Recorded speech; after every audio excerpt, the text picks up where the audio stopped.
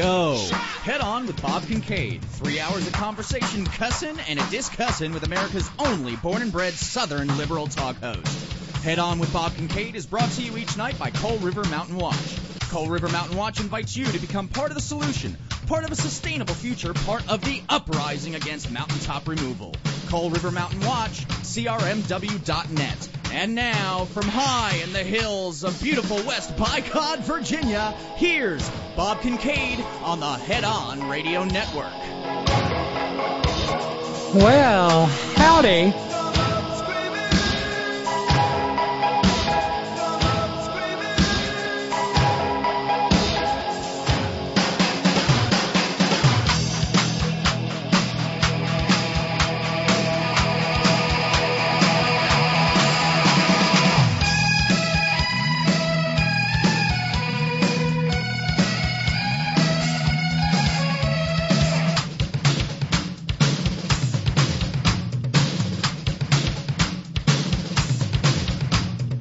And here we go, off and running on this 19th day of January 2024. This is The Horn. Headon.live is where you'll find us on the interweb tubes. That's where you go if you'd like to be part of the merry, wacky, zany, real-time, madcap, multimedia extravaganza that is The Horn chat room in the 3 hours in which this program is live, Monday through Friday, 5 to 8 p.m. Eastern Standard Time, 2 to 5 p.m. Pacific Standard Time, all time zones in between and the Great Globe Round.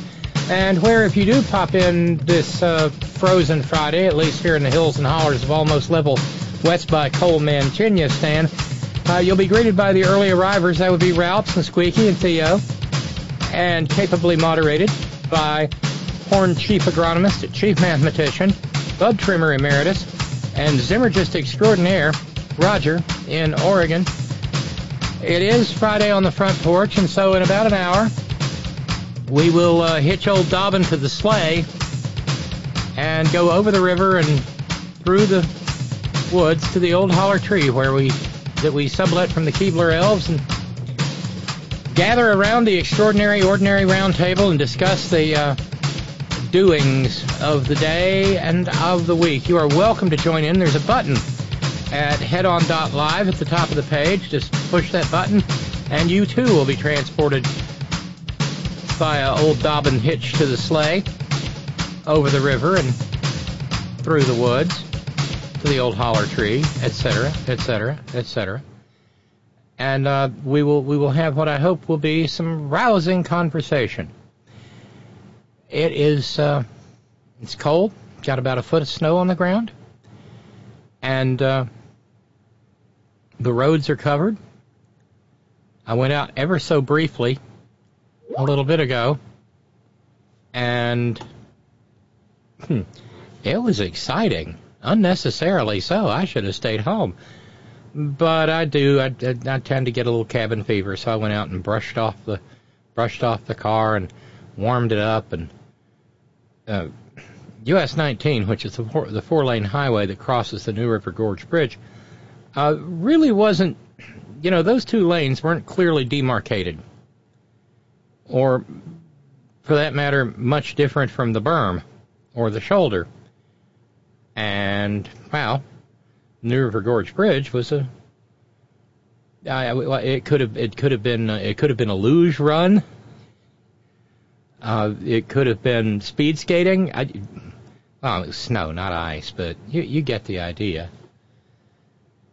It was cold, but I channeled my little inner snow bunny and bundled up and got over and got back so that I would make sure I was here in plenty of time for Friday on the Front Porch. I've become terribly fond of the Margaret Holmes brand, the canned goods. The red beans and rice is really, really good, and on a day like this, it's perfect, just perfect. I hit it with some Tony Chachere's Creole seasoning, and yum, yum, yum, yum, yum.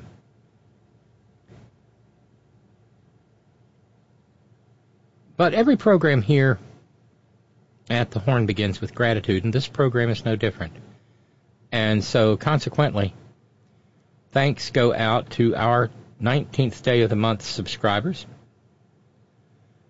That means thank you ever so kindly to David in Oregon. And thank you to Don in British Columbia. Thank you to Michael. Thank you to Darlene in Connecticut. Thank you all for being partial sponsors of the program. Where does that leave us? Well, it leaves us at $1,600. That's our fundraising goal. That means all of this week is unfunded, and $100 of last Friday remains unfunded. And this is how months get scary. Because oddly enough, we're going to be at 50 degrees by Wednesday of next week, and the minute that the temperature's not below freezing, AEP is going to feel absolutely froggy about coming out over, going around and turning off power. So they're next. I've got the internet wolf away from the porch so that we can go on and keep having programs. Got to work on the power bill, and whatever, and the things that it takes to get through the rest of the month. And so this being the 19th, that means that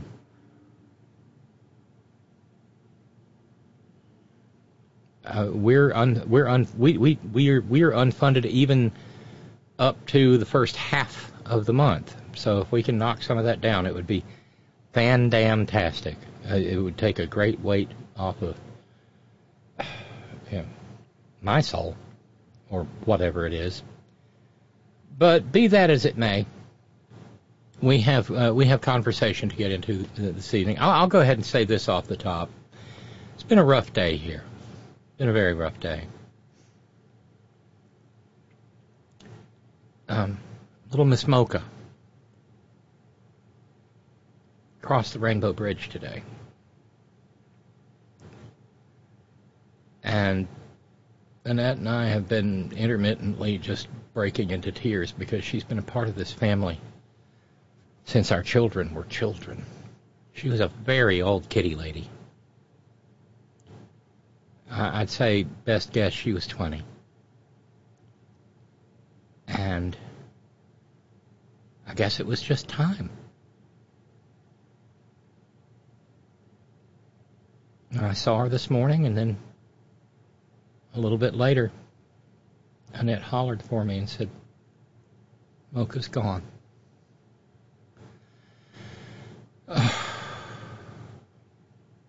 She was... The first time I saw her, it was out our road here, and there were some young people that our kids knew. They're not around here anymore. And Annette and I went out to get the kids at their place. And they were living in a sort of a log-looking upstairs garage apartment. And when we pulled up, there was one of those electric, it looks like a candle, but it's got an electric bulb in it. And it was sitting in the window, and sitting next to that little flickering candle bulb was the most beautiful Siamese cat I'd ever seen in my life. And my heart was taken the minute that I set eyes on her. And she was chatty, as Siamese will be.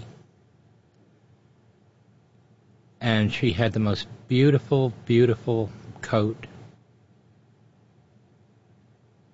And we spent a lot of time over the years just hanging out together. She loved to sit on my lap and just be petted, loved. Until she didn't want to anymore. She is, after all, she was Siamese. But it's going to be a while getting used to, and little Lucy is beside herself. Because for all intents and purposes, Mocha was her surrogate mommy. And so she's walking around going, "Mom, Mom, Mom, Mom, Mom."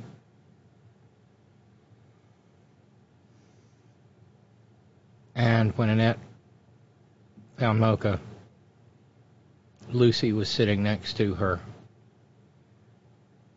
guarding her. Oh, it stings. It stings real bad. And I think Annette is taking it worse than I am. And that's saying something. So love your babies. Even when they're with you for a very, very long time.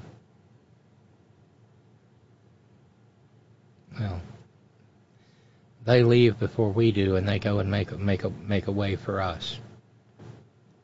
All day long I've had the words of Mark Twain in my head. If heaven were attained, and I'm paraphrasing, but it's pretty close. If heaven were attained by merit instead of grace, our pets would go in, and we would stay out. So much truth in that. She had the prettiest little paws.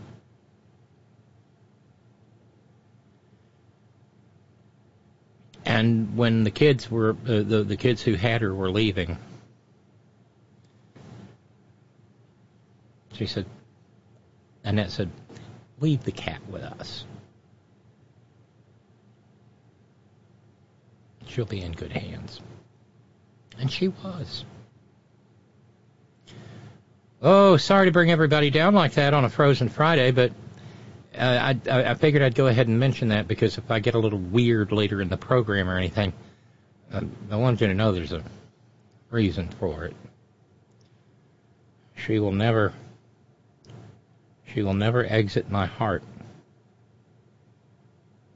Ever.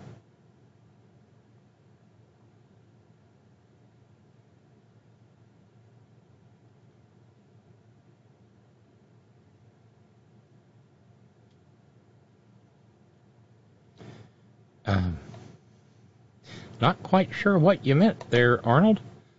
But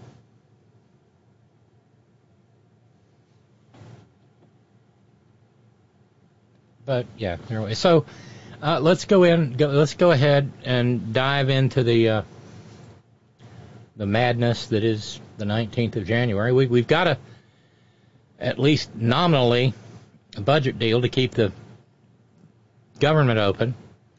It may wind up with Mullah Moses Mike Johnson's head spitted upon a pike, and I won't be all broken up about that. But the maggots are losing their mind. What's new about that? This is supposed to be a news program. No, the maggots are losing their mind because Merrick Garland, interviewed by CNN,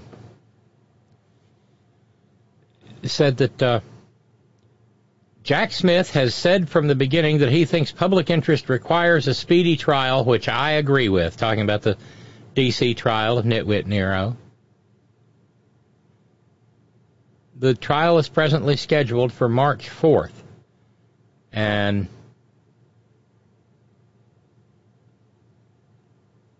what is that? Let's see.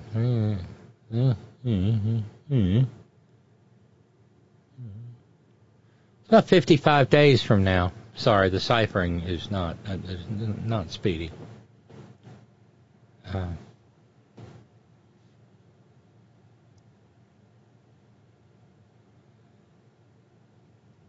But the maggots went horrible whoosh. All Merrick Garland was saying is that he stands by the determination of his special counsel. Merrick Garland said, well, the matter is now in the hands of the trial judge to determine when a trial date will... Try this again, Robyn. When a trial will take place. All of which were just painfully simple statements of fact. And so they began hopping around on their knuckles and breathing through their eyelids like the lava lizards of the Galapagos Islands and picking their teeth with their toenail clippings and barking things like, election interference! We know this was all coming from Joe Biden himself. Merrick Garland just made it official. That was an actual Trump advisor. The odious and utterly forgettable Jason Miller, who went to shitter and posted a shit. And then there was the man who looks like rancid hot dog water smells, Stevie Three Shirts, Racist Bannon. He put the caps lock on and said, direct lawfare election interference. They'll save Biden and himself. But Merrick Garland said he's actually troubled by the fact that this notion has been ginned up. I wonder by whom. That something about these criminal cases is contrived and political in nature. Merrick Garland, not being a terribly passionate man, said what we have to do is show by the acts that we take that we're following the law and we're following the facts. Do that in one hand and in the other, Mr. Attorney General, and see which one fills up first. If Jesus Christ came down in his holy rolls, Mr. Attorney General, and prosecuted Nitwit Nero, the maggots would all be hopping up and down and hooting and grunting and squealing, crucify him! Crucify him! Lee in New York, Merrick Garland wants a speedy trial. He took his sweet time finding a special counsel. Lee, I'm not so sure that's true. There was a lot of stuff going on in the background.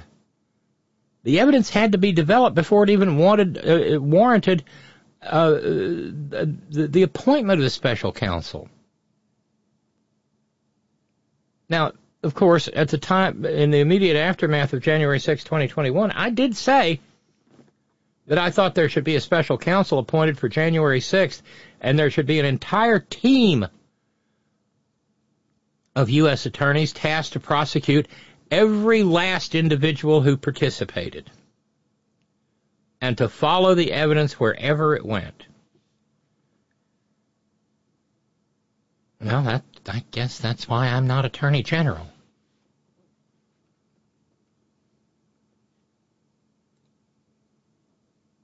But it'll be, it seems hardly likely that there will be a decision on the immunity issue before March 4th, but if our most puissant, dread, sovereign, supreme Catholic majesties decide that's how they want to have it go, then that is how it'll go.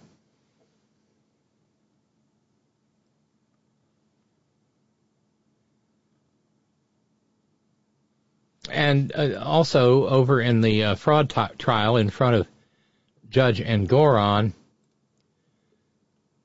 the really, really bad pettifoggers for Nitwit Nero moved for a mistrial based on some dipshit allegation of misconduct on the part of the plaintiff and her counsel. The conduct in question being the fact that she testified she had deleted some emails that came to her early on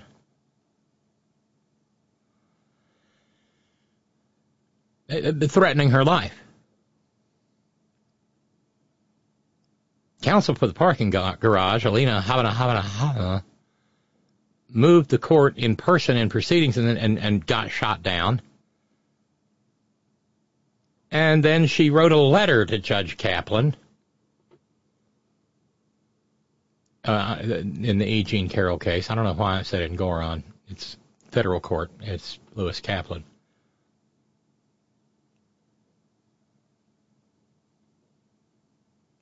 Her derpy letter said that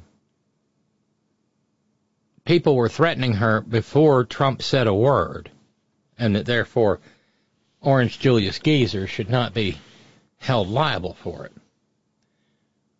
Now, what's telling is that there's already been an expert witness on the stand who said that it will take up to $12 million to restore and alleviate the reputational harm that was done to E. Jean Carroll. And what's interesting about that is that's just one element of damages. There are compensatory damages and there are punitive damages. She's also entitled to damages for pain, suffering, intentional infliction of emotional distress. And so if they go with the $12 million and then they add on to it, the jury, for those other damage elements that I just listed, and then they get to consider punitive damages, I may be more correct than I suggested. He may be looking at a $40 million verdict, or a $30 million judgment, or 20. Remember, he only got dinged for $5 million in the first trial, but the conduct this time around is so egregious simply because he could not control himself.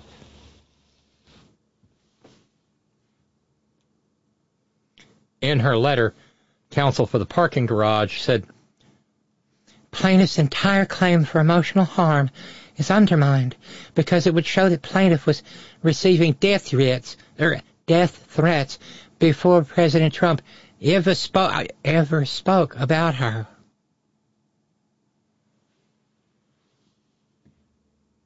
She's not going to go anywhere with that. Good Lord, she may be the worst lawyer in America. Ralph sent me a story earlier to the effect that, lo and behold, at that the Cracker Box Law School she graduated from in PA, she is apparently now persona non grata. Would you want her on your campus? Oh, yeah, this is the kind of lawyer we turn out. Because there's greater detail in this. Yesterday, I read this article yesterday after the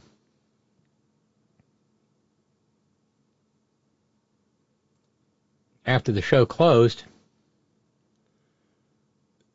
because this was a deep dive into how damn dumb counsel for the parking garage is. The members of the Horn Family Community Congregation who have tried even one case to a jury will probably be needing the hockey puck and the duct tape for this. Because this is the kind of shit where you fail your trial class in law school. Judge Kaplan, again, is no slouch. And he's apparently woefully tired of the antics, the shenanigans, and the malarkey, most importantly, the malarkey of counsel for the parking garage. Oh, and thank you for the kind thoughts, Mike in Cascadia. Oh, what a baby. Sammy Cheese, a.k.a. the Princess. A couple of weeks ago, we had to put down our 16-year-old four-legged family member, Sammy Cheese, the Princess. I can feel your pain. I'm so sorry, Mike. Thank you. Darlene in Connecticut says, I'm so sorry about Mocha. My Alfie entered the ER today, probably cardiac arrest and lungs filling with fluid. This has been a horrible day, Darlene. They're running a battery of tests. I'm distraught. They asked for permission to do CPR if his little heart gives out. I broke down and choking through tears and sobbing. I said, no. Alfie is estimated to be 16 years old and could suffer broken ribs and other injuries if he has to undergo CPR for any reason. Tough decisions may be ahead because potential heart treatment conflicts with his IV treatment for his kidneys. He's overnight for observation in Albany, New York. I miss him terribly. I'm distraught. It was so sudden. The loss of Mocha is bringing me to tears. I'm so sorry about Alfie. What a horrible thing. I hope it resolves as best it possibly can, Darlene. Goodness me. It's the darndest thing. You know, I've talked in the past about how I dream very vividly. I had one the other night. I saw my dad and the precious little Yorkie that came to us when I was late in high school, and he lived for a very long time. His name was Nicholas. And in my dream, I was talking to my dad, and Nicholas came bounding into the room, and I said, "Oh, Nicholas, how nice to see you." And he had in his mouth his favorite chew toy, which was a squeaky toy in the shape of the head of old 666 himself, Ronald Wilson Reagan. My dad would play fetch with Nicholas and toss it, and Nicholas would bring it back, and sometimes Nicholas would hide it. And Dad would look at him and say, "Nicholas, go get your old empty-headed, greasy-haired president." And he'd run over and grab Ronald Wilson Reagan, old 666 himself, and come and jump up on my dad's lap, and you'd hear Ronnie squeak.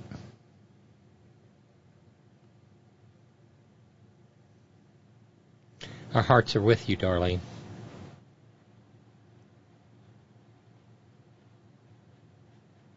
Ralph said, I got my first cat in 1992, Norman. He passed away in 2006. He was a tuxedo. My second cat, Crook, I got in about 2002. He passed away in December 2019. Now my current cats, Kayla and Tegan, I got them toward the ends of 2019. And all such lovely kitties.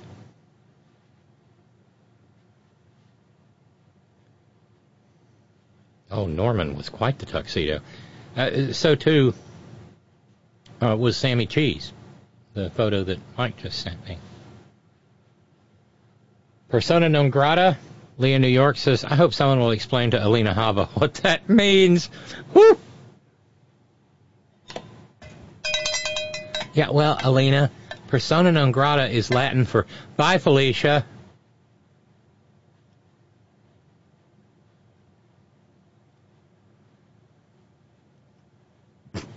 Hope somebody tells her what to do. No, Emilio. Who's getting death threats? Or was it death threads? Def Leppard threats? Def Leppard threads? Old tour costumes from Def Leppard shows of the past. Emilio, you're not helping again.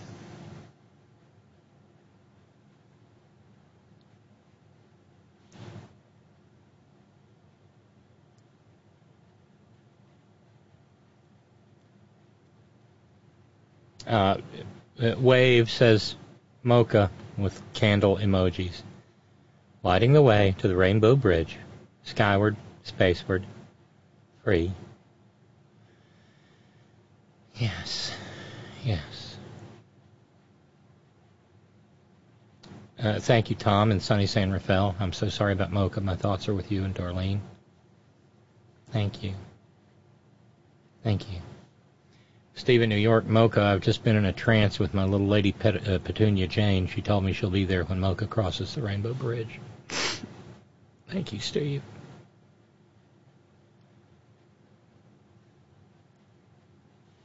Oh, Crook was...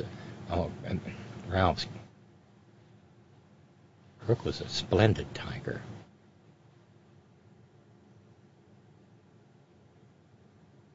Splendid. Lou.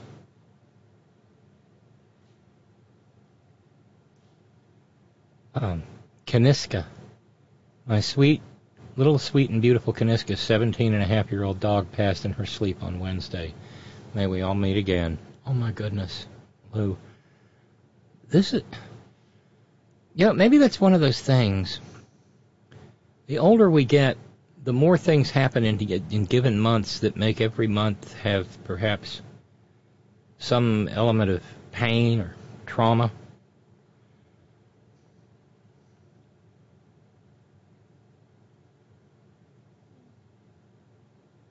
January the 19th will always bring a pang for me.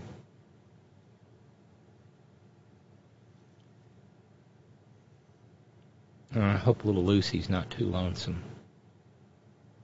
Yes, I did see the first email. Thanks, Ralphs. Anyway, back to this story from Business Insider. I've been reading Business Insider fairly frequently, especially after they got under the skin of the entirely obnoxious and entitled and self-important Bill Ackman. The hedge fund asshole who made it his life's mission to drive the black lady from the presidency of Harvard and drove another woman from the presidency of Penn and is still trying to drive the president of MIT from her position because, women, right? Women.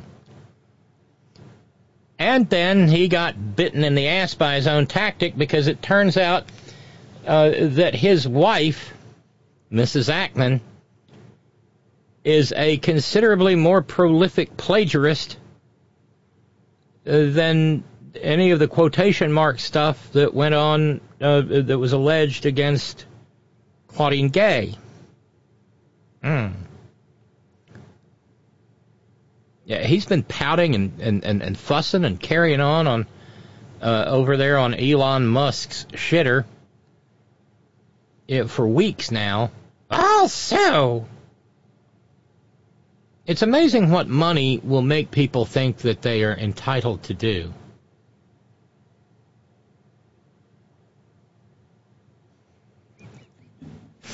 Brother Deacon Asa says, please, sweet little baby Jesus, please tell me that Nicholas's last name was Cage. My four-legged Morgan Freeman would have been thrilled to meet him. Morgan Freeman is a fine, fine fellow.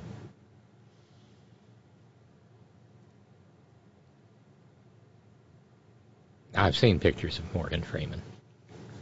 But anyway, back to Business Insider. They're doing good work. And probably the best rundown of what can only be described as wacky and zany courtroom antics in front of Judge Kaplan came from Business Insider. And this is all stuff that relates back to Wednesday.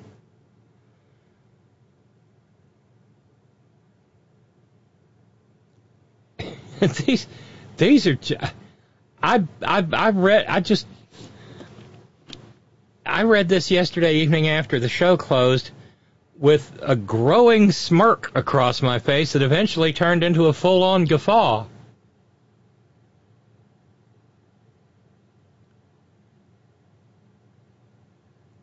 At one point during E. Jean Carroll's direct testimony, counsel for the parking garage leapt to her feet and said, "They've opened the door," meaning she intended to cross-examine on something later. At which point Judge Kaplan, clothed with all the majesty of Article 3 of the Constitution of the United States, serving on good behavior for life, said, and you can, and again, he's not throwing a fit or anything, it's just that dry judicial temperament where he's cutting her all the way to her innards before she even knows the knife is out. Last I heard, Ms. Haba, I do not need announcements from counsel on what they intend to do. and I make the rulings here, not the lawyers. And she tried to mouth at him again, and he said, sit down. And she said, okay. And then she tried to confront E. Jean Carroll with a portion from a deposition. And she didn't even cite page number, line, anything. And Judge Kaplan looked at her and said, I need it. And at this point in time, he begins to sound like a trial teacher in a law school. I need a transcript to be able to work with this. Your Honor, it's on the screen.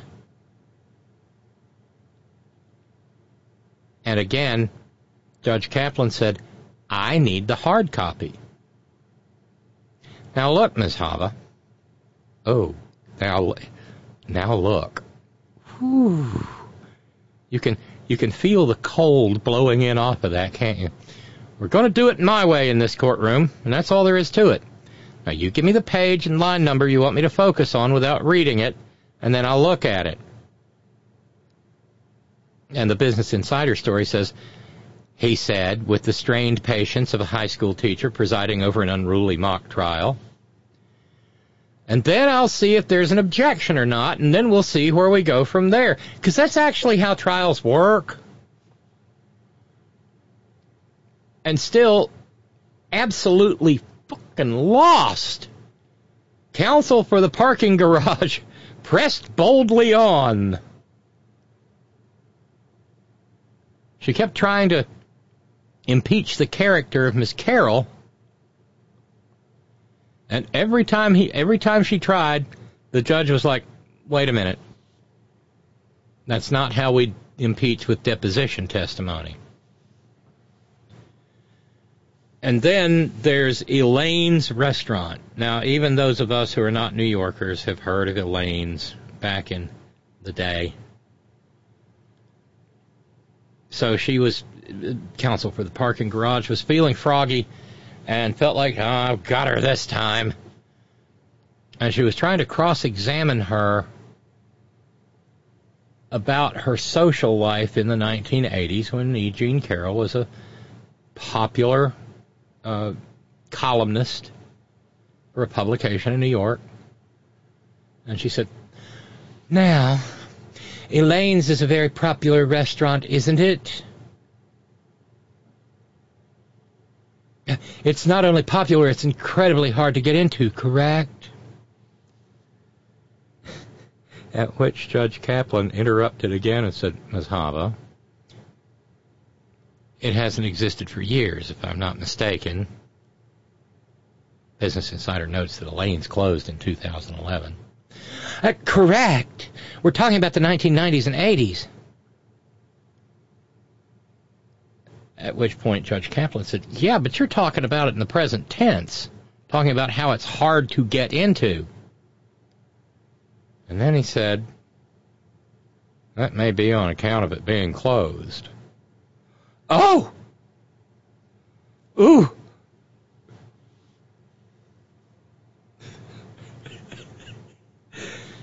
This would have been one that Steve in New York, I would have taken off work for a few days and gone and just watched this trial for the comedy value. And they've dug into E. Jean Carroll's writings and her past for everything that they think they can find. And in 1985, Jean Carroll wrote a book, it was her first, called Female Difficulties, Sorority Sisters, Rodeo Queens, Frigid Women, Smut Stars, and Other Modern Girls. And counsel for the parking garage really knew she had her this time.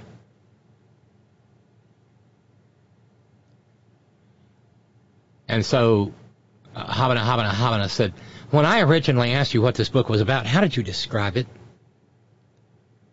And Roberta Kaplan, who's no relation to the judge, said, objection. Kaplan said, what's the objection? Lawyer Kaplan said, I don't know what she's talking about. And Judge Kaplan answered, neither do I. There needed to be a drummer in the room with a snare drum and a cymbal for rim shots, for Christ's sakes.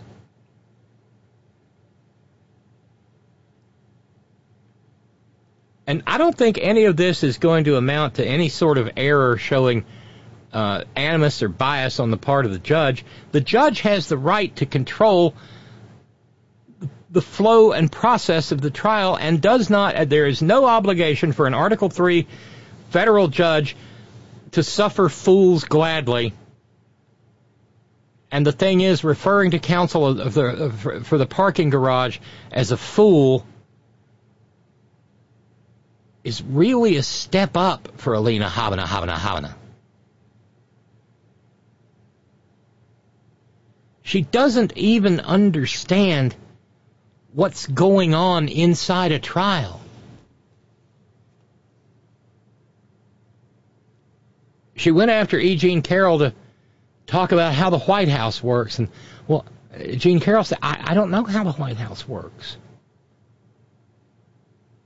This is after counsel for the parking garage said, do you know if there's a communications team at the White House? And when she said, I don't know. Counsel for the parking garage, who has watched way too much Matlock, said, well, I'll represent to you that there is a communications. And the judge jumped in and said, counsel, we're not going to have any representations. Well, it goes to my next question, because that's what they always say on TV. I don't care what it goes to. We're not going to have any representations. If you want to make representations, you can be called as a witness. And that may have even gotten through to her because there is an ethical rule that says a lawyer shall not be a witness in her own case in which she is representing a client.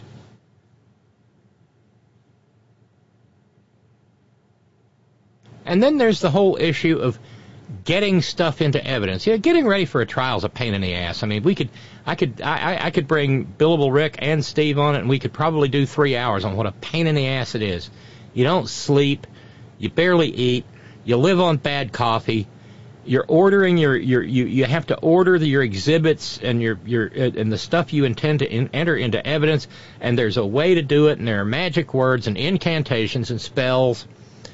I mean, they really are that. That's why there's black robes involved, okay? This is all a kind of magic. And it doesn't happen unless you say the spell the right way. Right, Darlene? So, counsel for the parking garage said, do you recall this tweet dated June 21st, 2019? And then she looked at the people that are doing it. Can we please pull it up? It states, you're a pathetic, ugly old hag. And again, she's trying to show that she was being harassed before Nitwit Nero said a word. She doesn't understand that really doesn't have anything to do with the case, because liability is already established. Any responsible lawyer with a halfway sane client facing this second trial would have called plaintiff's counsel and said, okay, how big a check do we need to write? Because this is pretty much maximum civil jeopardy. This is an invitation to let a jury write a check for an absolutely unsympathetic defendant. So she's asking for the tweet to be called up, and plaintiff's counsel said, Your Honor, it's not in evidence. The judge said, all right, we're taking a break. Taking a break, because he was getting close to breaking. What exhibit is this, Ms. Haba? And the thing is, she hadn't done her homework. She'd not had the sleepless nights. She'd not lived on nothing but bad coffee. And, yes, she got her wish. She said it's better to be pretty than smart. and is incapable of recognizing that, well, that's exactly where she is. Remember, she wanted to go into fashion before she decided there was better money in law school.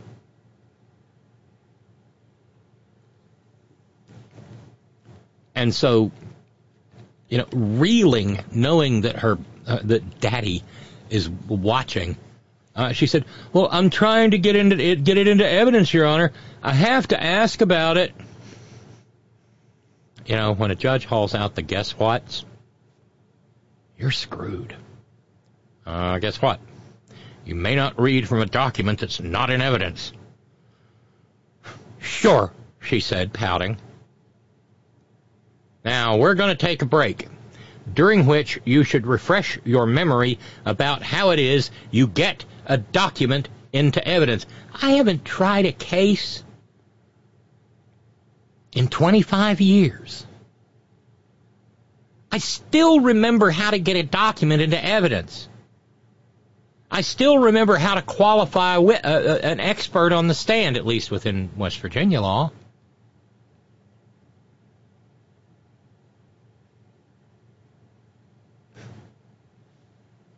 Do you see what a circus that... Of all the lawyers Nitwit Nero has gone through, but this is the one he sticks with, the lawyer who wants to be the Catherine Parr of Trump wives.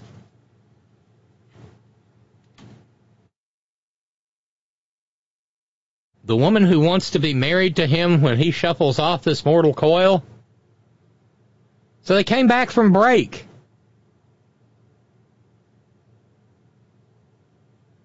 And she still hadn't gotten figured out how to get the documents into evidence. And again, bear in mind, probably by the end of 2L, you know how to do this.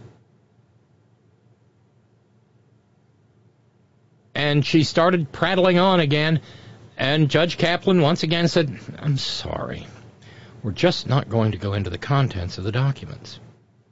"Well, I'm not." "Well, you just did. Your last two questions were precisely that. Yes, indeedy."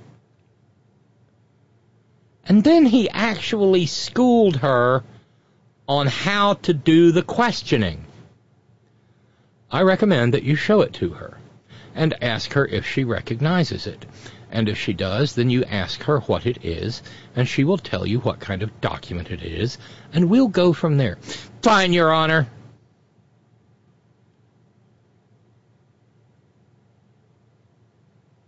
But she'd still screwed up. She was working her way through the process. It was all terra incognita to her. When the judge stopped her and said, "It should be pre-marked. It needs an exhibit number. Why don't you do it in the normal way? Get it ready overnight and do it appropriately." "Well, because Alina needs her beauty sleep."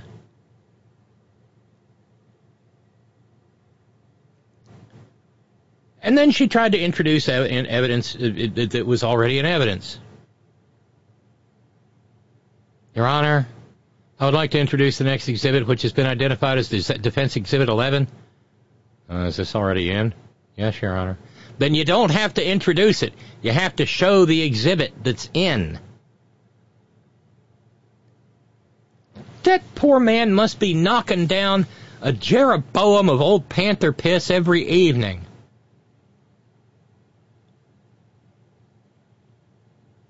God, I hope he gets to go on a vacation after this. There's somewhere warm and sunny, Your Honor, where they serve drinks in frozen glasses with umbrellas and fruit on swords, and there's a decent meal to be had, and there's no one named Alina within 1,000 statute miles of you.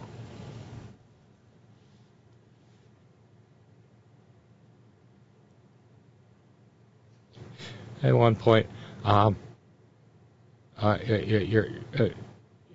Honor, they're in a sidebar. We're not going there.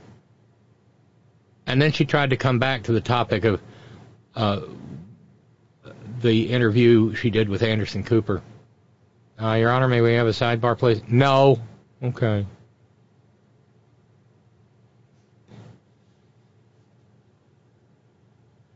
At one point she said, "Didn't you expect that people who hate President Trump would be supportive of your accusation?" Objection, Your Honor. Calls for speculation. Sustained. And he looks at counsel for the parking garage and says, "You're running the repeat key too often, Ms. Hava. Move on." Sure.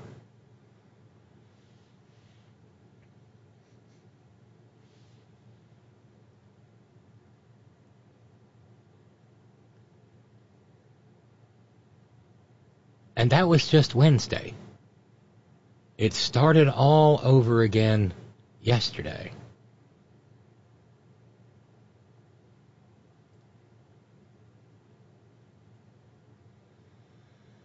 That's a lot. Oh, and a little good news. There's some polling numbers out of Texas that shows that whether he's up against Senator Roland Gutierrez or U.S. Representative Colin Allred, both of whom are vying for the Democratic nomination for the seat of the junior senator from Texas.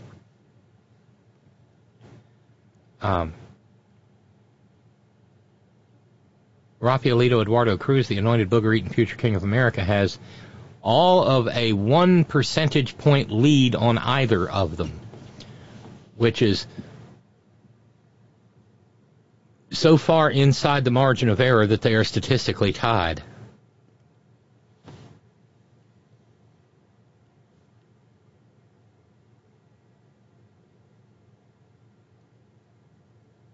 Even John Bridevo's district attorney, Mark Gonzalez, the DA of Nueces County, is running for that nomination.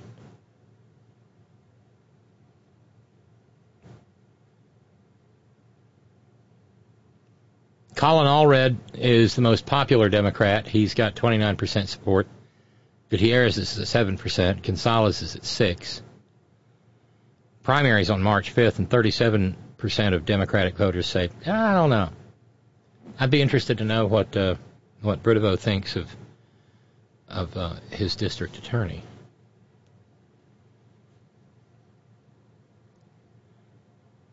And so, among the other data points in the polling data, Colin Allred has a significant advantage among Hispanic voters, young voters, and women. That could spell doom.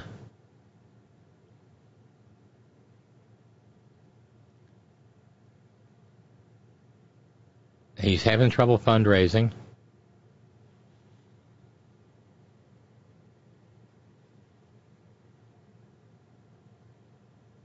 And if Colin Allred can get 51% of the primary, there won't be a runoff.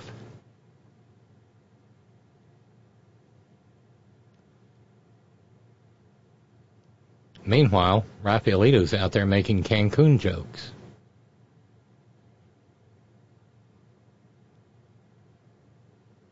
We have some NFL stuff to discuss, an NFL thing to discuss when we get to the front porch. I'll save that later.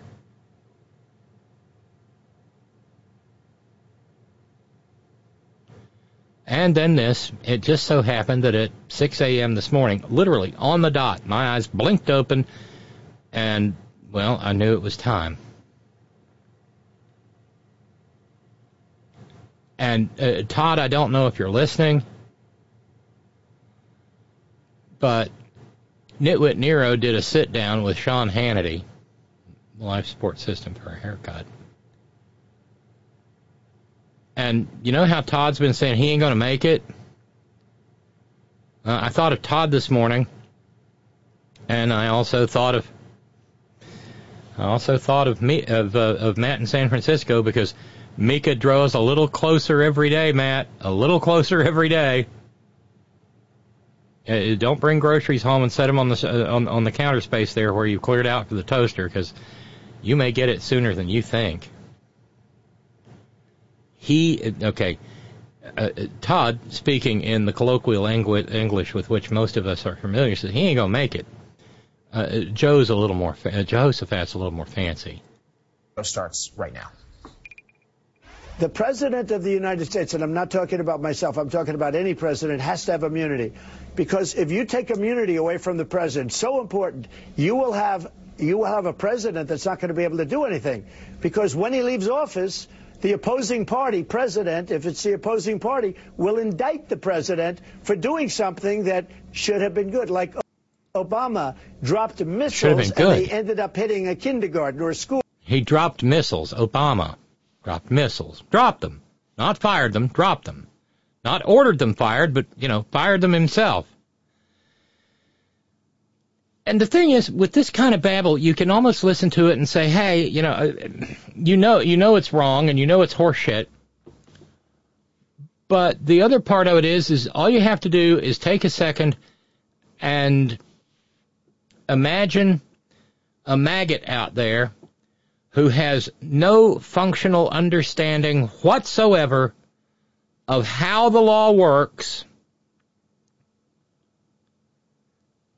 And suddenly, well, of course the president's got to have immunity.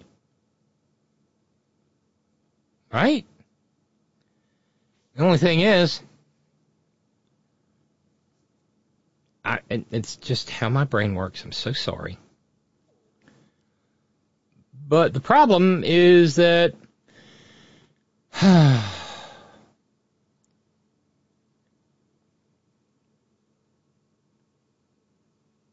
well, George W. Bush.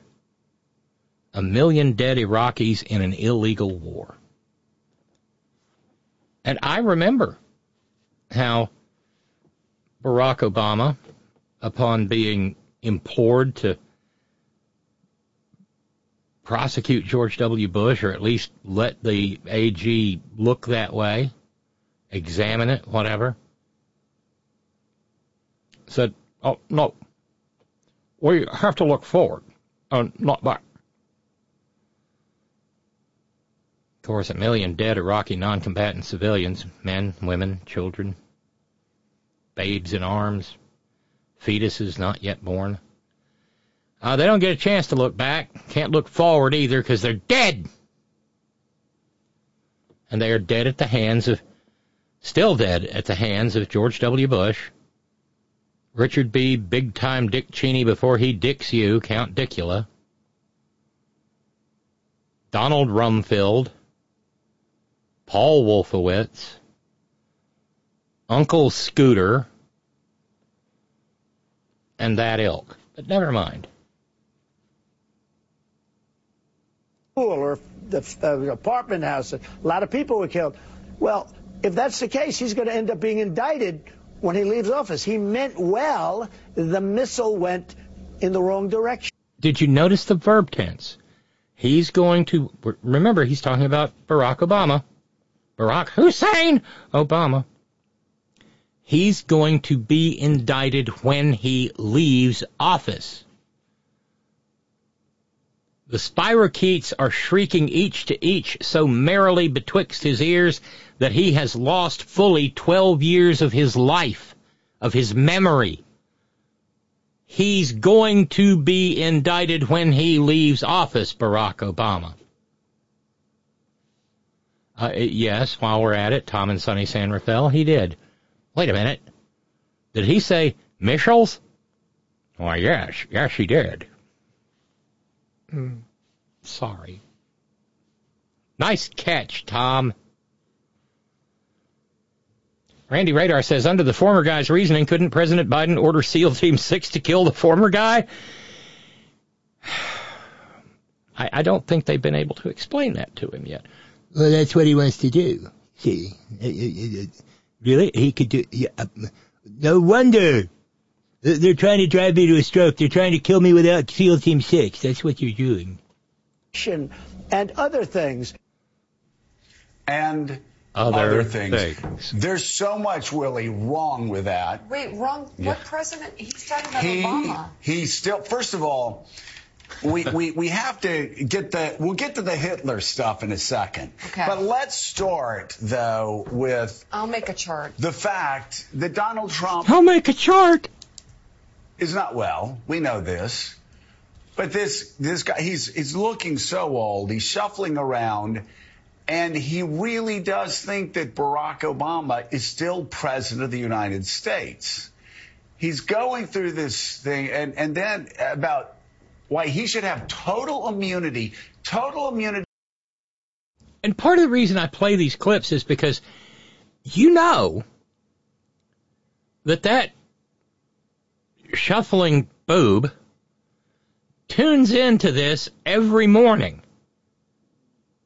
He's probably at a point in his life where he can't sleep more than 2 or 3 hours.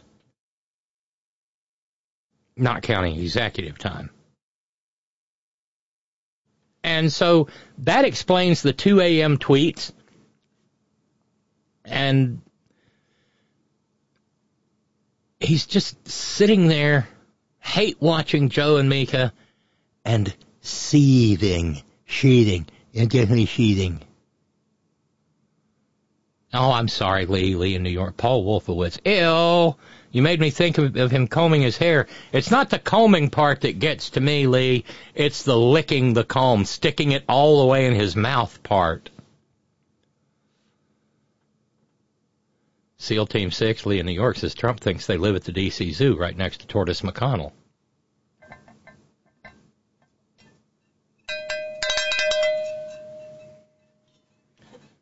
I wish that was more unlikely than it is. Little random extra cowbell there for you, Lee. Even when he crosses the line, right? This is the SEAL Team 6 can assassinate. Yeah, and by the way, here you go, Randy. Jonah Goldberg, I think it was this morning. Jonah Goldberg tweeted out this morning. What do Trump supporters say who believe that SEAL Team 6 can assassinate political rivals? What do they say if someone says, well, then Joe Biden could order SEAL Team 6 this morning to assassinate Donald Trump? And he would be immune by Donald Trump's arguments. It is pure, sheer authoritarianism and tyranny. So we have that part of it. It is Trump at his most dangerous, but also Trump at his most detached from reality. He's really losing it. We've been getting glimpses now of him shuffling around and looking lost and getting up on stage, talking about World War II, talking about President Obama. And here he did it again and said, listen, President Obama may have bombed kindergartens, but he was trying to do good things. And when he leaves office, he could face a conviction. It's crazy. Well, Donald Trump was on stage 2 nights ago bragging about how he passed that rudimentary dementia test again. He was very proud of that again. He really leaning into that. Obsessed with Barack Obama, as always. It's the first name that's top of mind. Sometimes it seems like he thinks he's running against Barack Obama. Sometimes he just says that out loud. And to your deeper point about this immunity question, he's saying, well, any president then could prosecute the previous president. First of all, it's the Justice Department. It's not the president, as we've said a million times, who's going after Donald Trump here. And second of all, yeah, if that president breaks laws, if that president attempts a coup against the United States government or takes nuclear secrets back to his beach club or meddles in the Georgia election or is found liable for sexual assault, yeah, that guy might be prosecuted. We like to think that our presidents wouldn't do any of those things. This is a unique case that Donald Trump is trying to make a rule to keep him. Point taken. And the thesis of all of that, he's not well. See also, he ain't gonna make it. And then they got around to actually feeling something resembling pity for the life support system for a haircut, the Hannity job. This is the most unkind cut. Like poor Sean Hannity. Poor Sean Hannity. He's like a dad that gets a baseball and he puts it on a tee and he goes, come on, Johnny, hit the tee. And Johnny keeps hitting his hand. Like, Sean Hannity has placed more balls on tees, only to hear Barack Obama's name come up time and time again. And other Fox News hosts have to correct Donald Trump. Going, no, you're running against Joe Biden. So let's put that on one side. And on the other side, you've got a former president who Republicans look like they're going to nominate, who is saying, I really could get SEAL Team 6 to assassinate my political opponents, and I have to have immunity. That was, Hannity goes, what's your closing statement for the voters?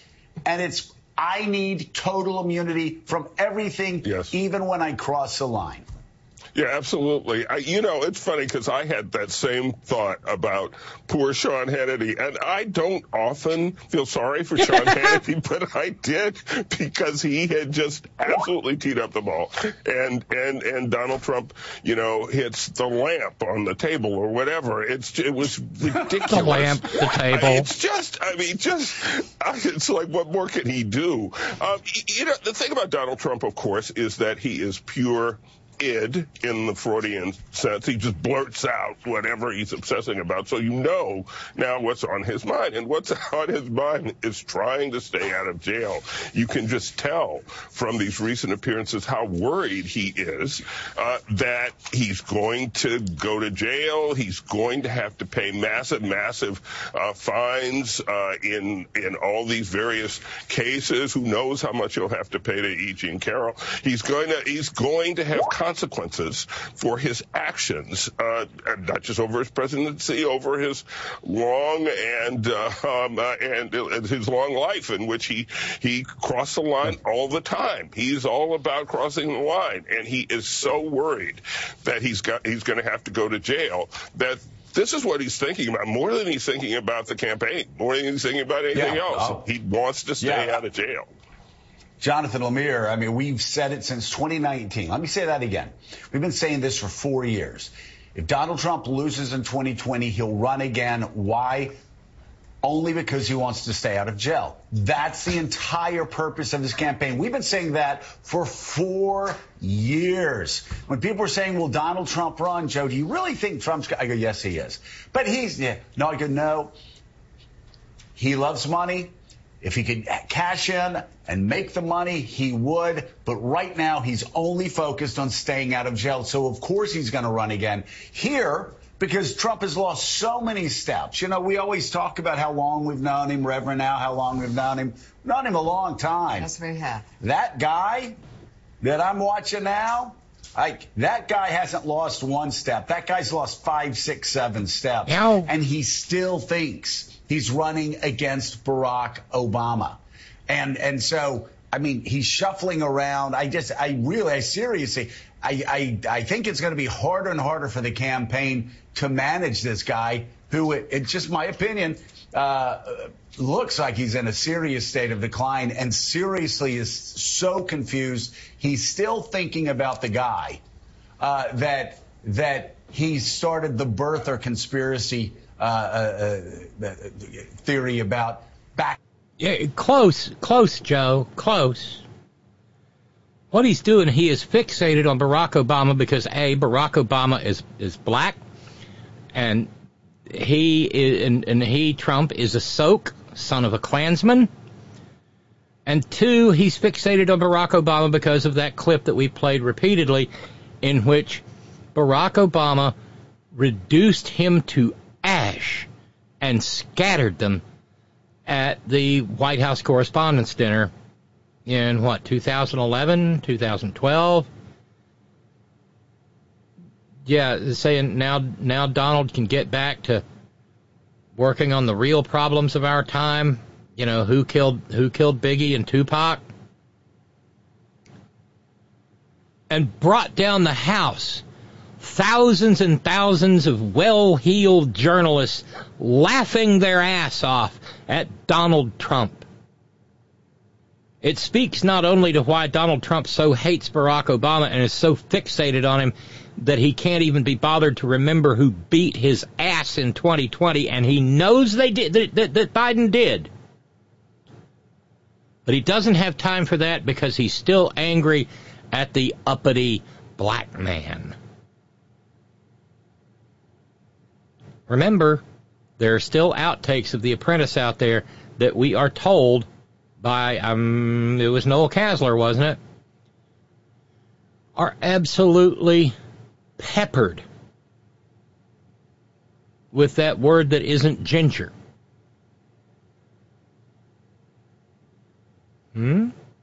Yeah? Right. But there's and I mean, in a way, this is kind of personal to me.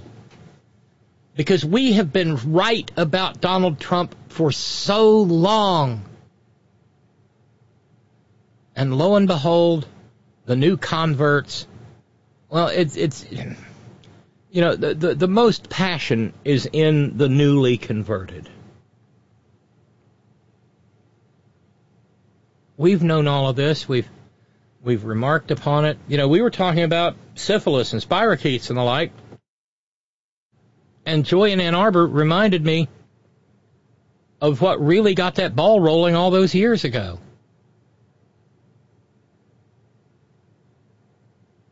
Back when Nitwit Nero said that the 80s were his, and this is a quote from him. Anybody remember? What did he say about the 80s? They were his sexual Vietnam. I mean, just that phrase alone is nauseating. Absolutely nauseating. My sexual Vietnam. But beyond that, I mean, what a mockery of the people who actually went to Vietnam while he was, well, dealing with those bone spurs. That's sick enough as it is.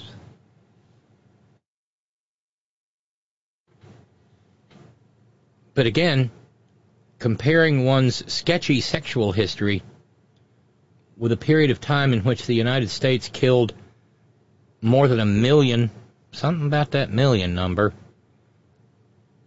innocent Vietnamese non-combatants. But what else could it mean, sexual Vietnam, if you didn't feel like, you know, he was running around with Roy Cohn? Maybe Roy Cohn convinced him that it was okay to have sex with a few boys, because just because you like to have sex with men, in the words of Roy Cohn, doesn't mean you're gay.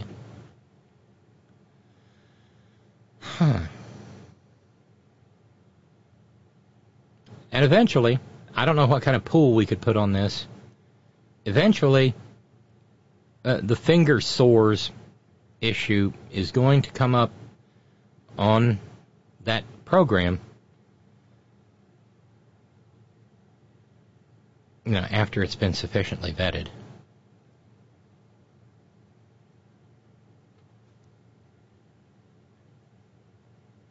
And that's going to be a great day indeed, because it'll be followed the next day by the delivery of Matt's toaster, because the next day Mika will say, yeah, he sure is a motherfucker.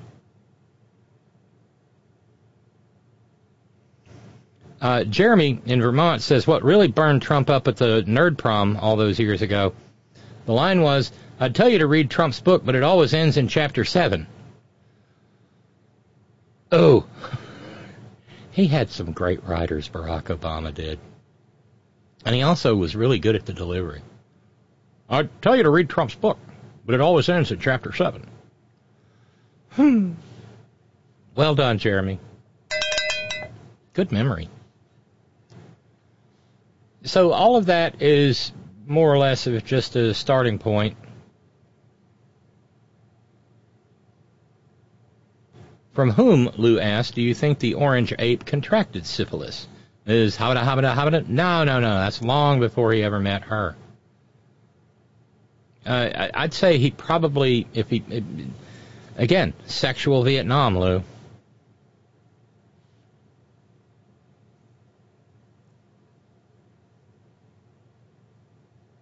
The 80s. The AIDS crisis.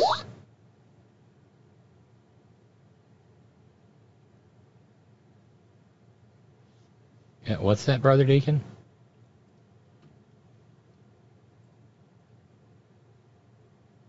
Sexual. Penal. My hind left foot. Ain't much sexual activity you can get into when you're hung with a 2-inch cremini. Oh. Cowbell for cremini. Criminy. Criminy. That's what the girls say when he drops to it. Criminy. You know, there is that well-known anecdote from his wedding night with Ivana. The moment was coming, and they began to disrobe, and Nitwit Nero sits down, takes off his shoes, and says, well, you know, I was sickly as a child, and I need to tell you. As he takes his socks off and his toes are all gnarled and stuff. And I had a terrible case of polio. Ivana says, do you mean polio? No, polio, look. So then he's getting ready to drop his pants and says, like I said, I was sickly as a child, and I had a terrible case of measles. And Ivana says, do you mean the measles? And he drops trowel, and he's all knock-kneed, and his kneecaps are screwy. And no, measles, see? And then he finally drops his tidy whities, and Ivana looks at him and goes, let me guess, you were sickly as a child, and you had a terrible case of smallpox. I'll see myself out. You know, all those years ago when I heard that joke the first time, I never dreamed I would be using it to talk about the disgusting perversions of a former president of the United States. But then again, back during the Reign of Error, there was that other story about the wedding night of Laura Bush and George W. George wasn't very experienced, and Laura looked at him and said, well, George, what you do is you take that thing you play with and put it where I pee. And so George, full of energy and vim and vigor and excitement, goes to the closet, grabs his bowling ball, and throws it in the sink. A good joke is a joy forever. That may not be a joy forever. That may not be a good joke. But it was damn fun.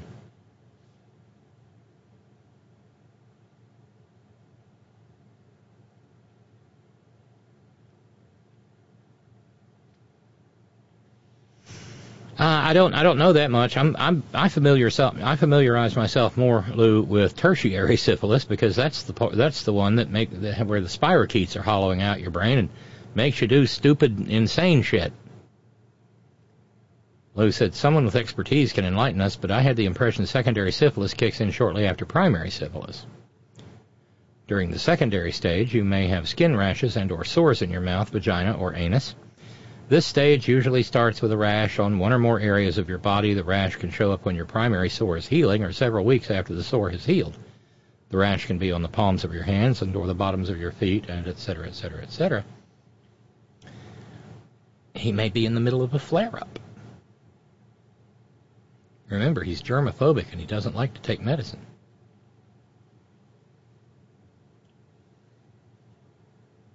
And it doesn't always behave predictably. By the way, going back to, and let's go ahead and go over the river and through the woods to the old holler tree and get the Friday on the Front Porch conversation started. If y'all would connect, please, I would appreciate it. Thank you for your condolences, Theo. Sherman looks like a fine fella. He must have been a great companion.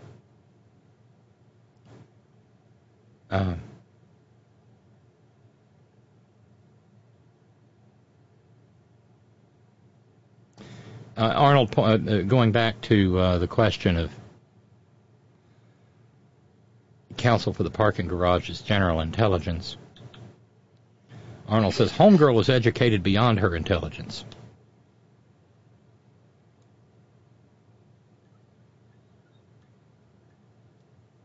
And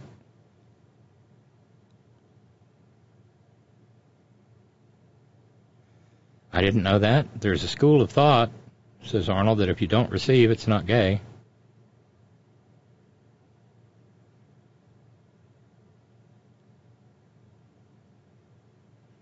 Arnold adding, if he wasn't such a piece of shit, I would feel bad for his miserably small penis.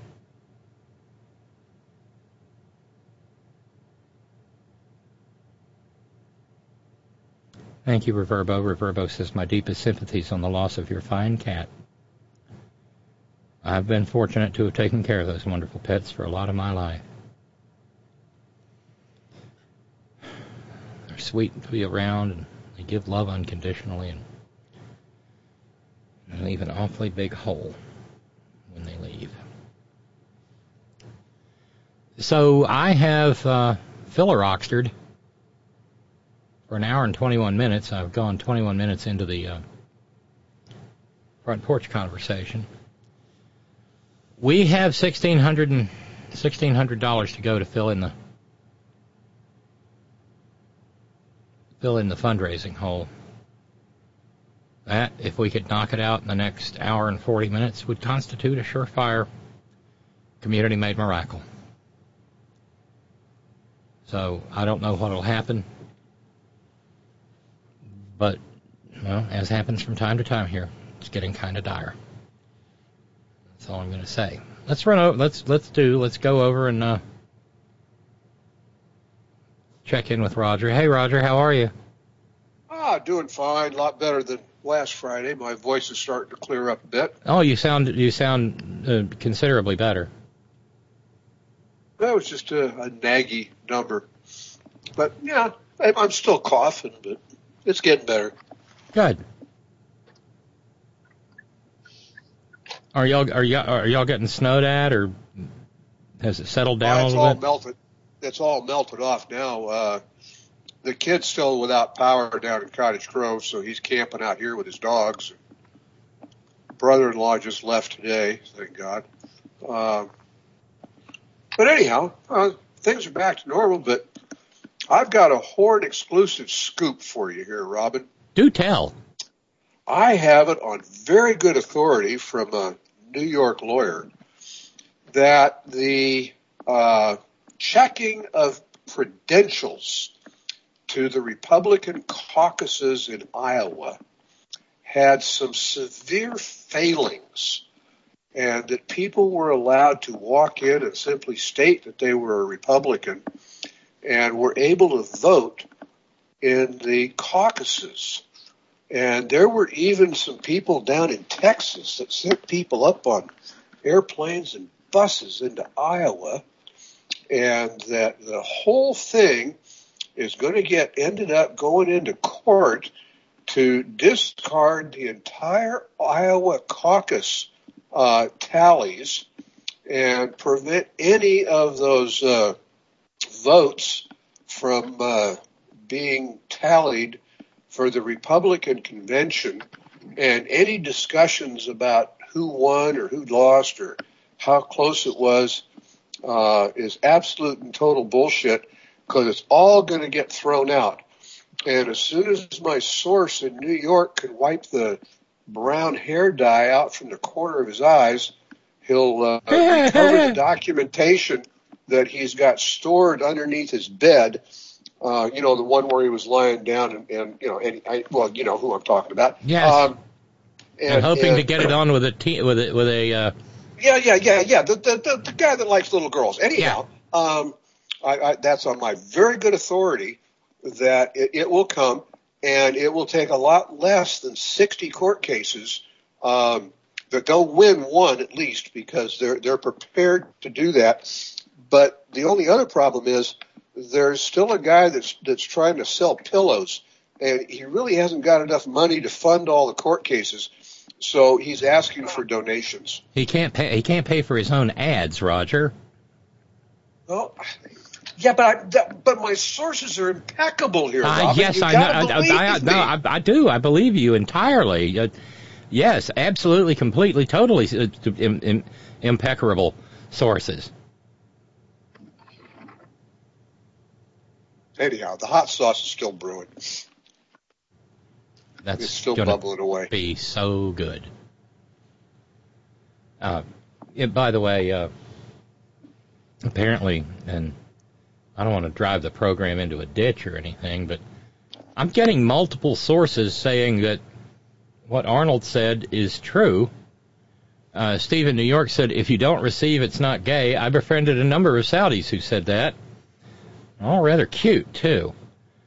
And Brother Deacon Asa added, Arnold's onto something. That school of thought where it's not gay if you're not in the receiving end of the spectrum is pretty much everywhere else in the world other than white majority countries. It's the damnedest thing what men will say and do to appease ourselves. Sure, buddy, it's totally not gay if you're the pitcher. Just can't be the catcher. You can be Sandy Koufax. You just can't be Thurman Munson. Well, that makes my brain hurt. But well, sort of related to that, here we have Donald Trump, who has, 5 kids, 3 different mothers, and 5 kids that we know of. Yeah. And an ungodly number of other, even going back into the 60s when he was fighting his own Vietnam on the bed sheets of Bedminster or something. And he's fine. But apparently there's a story out about how Nikki Haley might have had an affair before she got married or something along those lines, and that now she's a tainted woman and shouldn't even be running for the presidency? Have you caught any of that? I haven't heard any of that, no, Roger. Oh, well, I picked up a little bit. This is not satire here. But it surprises me how so many women, and I'm thinking of my MAGA friend here, can be so supportive of a serial sexual abuser and be so quick to condemn a woman for having more than one life partner. It just astounds me, the hypocrisy in the whole 9 yards. It just... Well, I got some Nikki Haley news. It's not that, but it's certainly dumb enough. Oh, well, thank you, Brother Deacon Asa. Cowbell for impeccable sources. I'm glad someone caught that. I hate for those to just bounce harmlessly off the rim.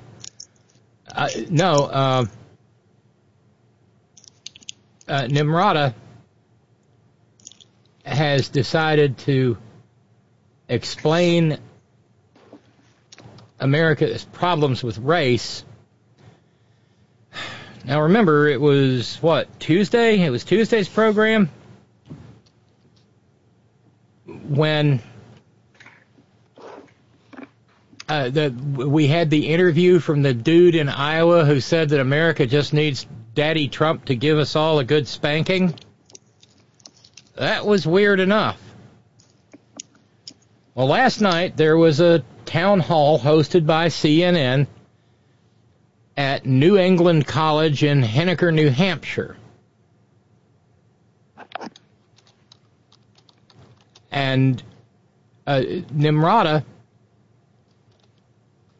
declared that America's not racist, and it's never been a racist country. And I don't know how every eyeball in that auditorium didn't just roll poof, straight back into the skull. Wick. And Jake Tapper was on the receiving end of that and was a little bit gobsmacked. Back a bit because I was a history major in New Hampshire. You're talking about the ideals of America, but America was founded institutionally on many racist precepts, including slavery. But when you look, it said all men are created equal. Huh? I mean, okay, so that's sex. Let's add sexism to it as well. but it just kept getting worse. This was just stunning to behold. I want to ask you about a comment you made earlier this week. You said that America has, quote, never been a racist country, unquote. Protections for the institution of slavery were written into the U.S. Constitution. The White House was built with slave labor. Your home state of South Carolina seceded from the Union, fought a war to defend the enslavement of black people. I understand you don't think America is a racist country now, but we're here at a college. Do you really think as a historical matter, America has never been a racist country? I mean, think about what you're saying. First of all, I will tell you, when you look at, the Declaration of Independence, it was that, men are created equal with unalienable rights, right? That was what we all knew. Mm-hmm. But what I look at it as is I was a brown girl that grew up in a small rural town. We had plenty of racism that we had to deal with. But my parents never said we lived in a racist country. And I'm so thankful they didn't. Because for every brown and black child out there, if you tell them they live or were born in a racist country, you're immediately telling them they don't have a chance. And my parents would always say, you may have challenges. And yes, there will be people who are racist. But that doesn't define what you can do. Now hold the hell on. I was a brown girl.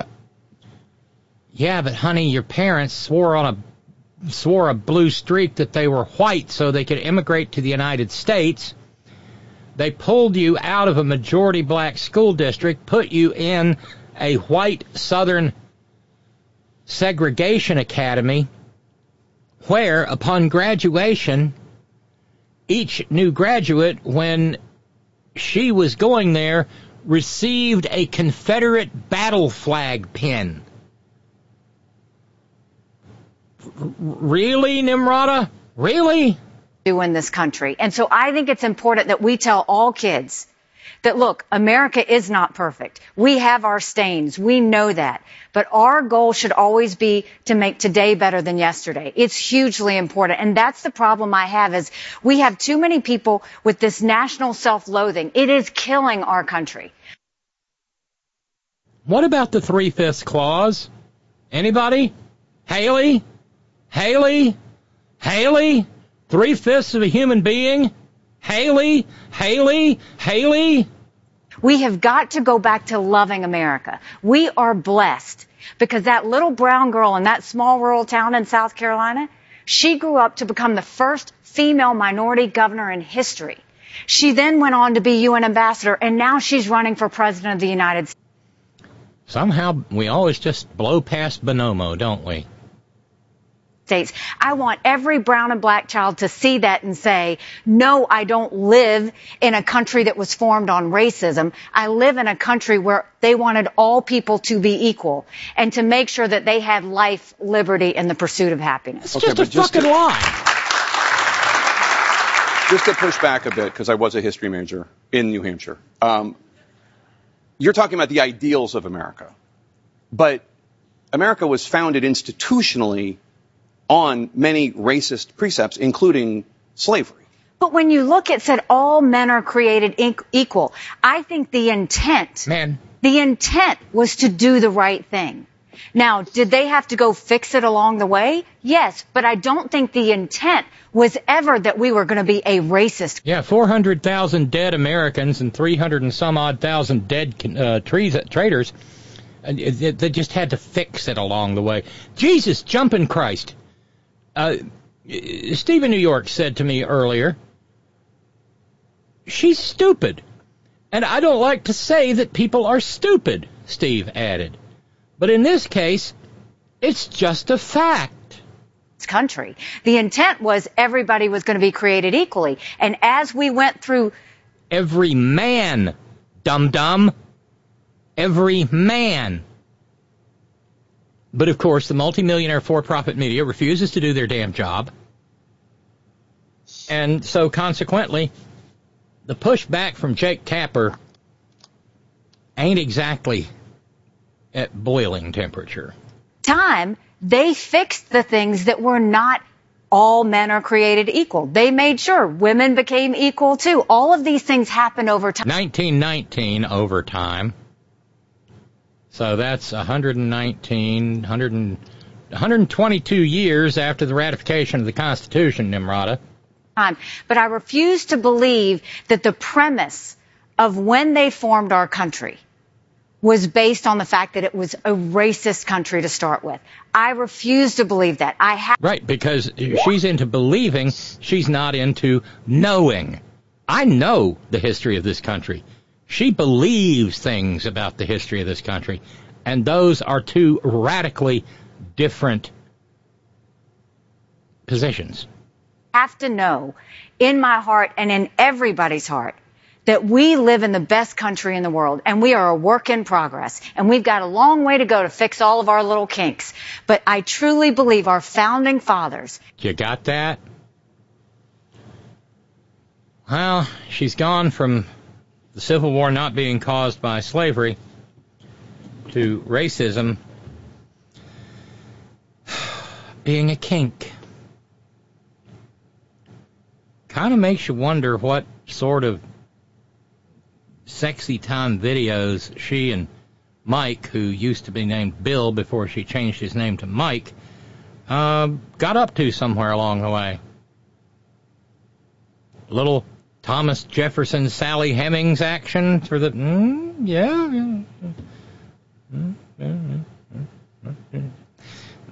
Racism is a kink, y'all. A kink. A kink!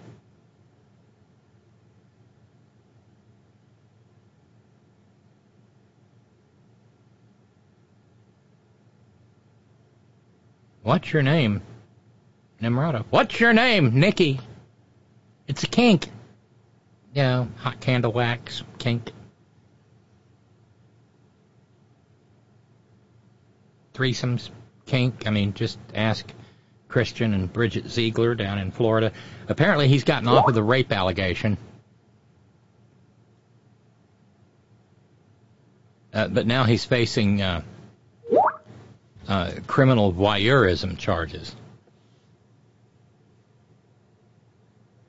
Yeah, I'm not so sure about that. Nimrata Haley was the first minority female governor in the U.S., says Brother Deacon Asa. Sarah Palin would be pissed if she heard that. She's a member of the developmentally disabled minority, damn it. And, you know, I'm sure she has some Cherokee in her. She just can't prove it. Kink. Kink.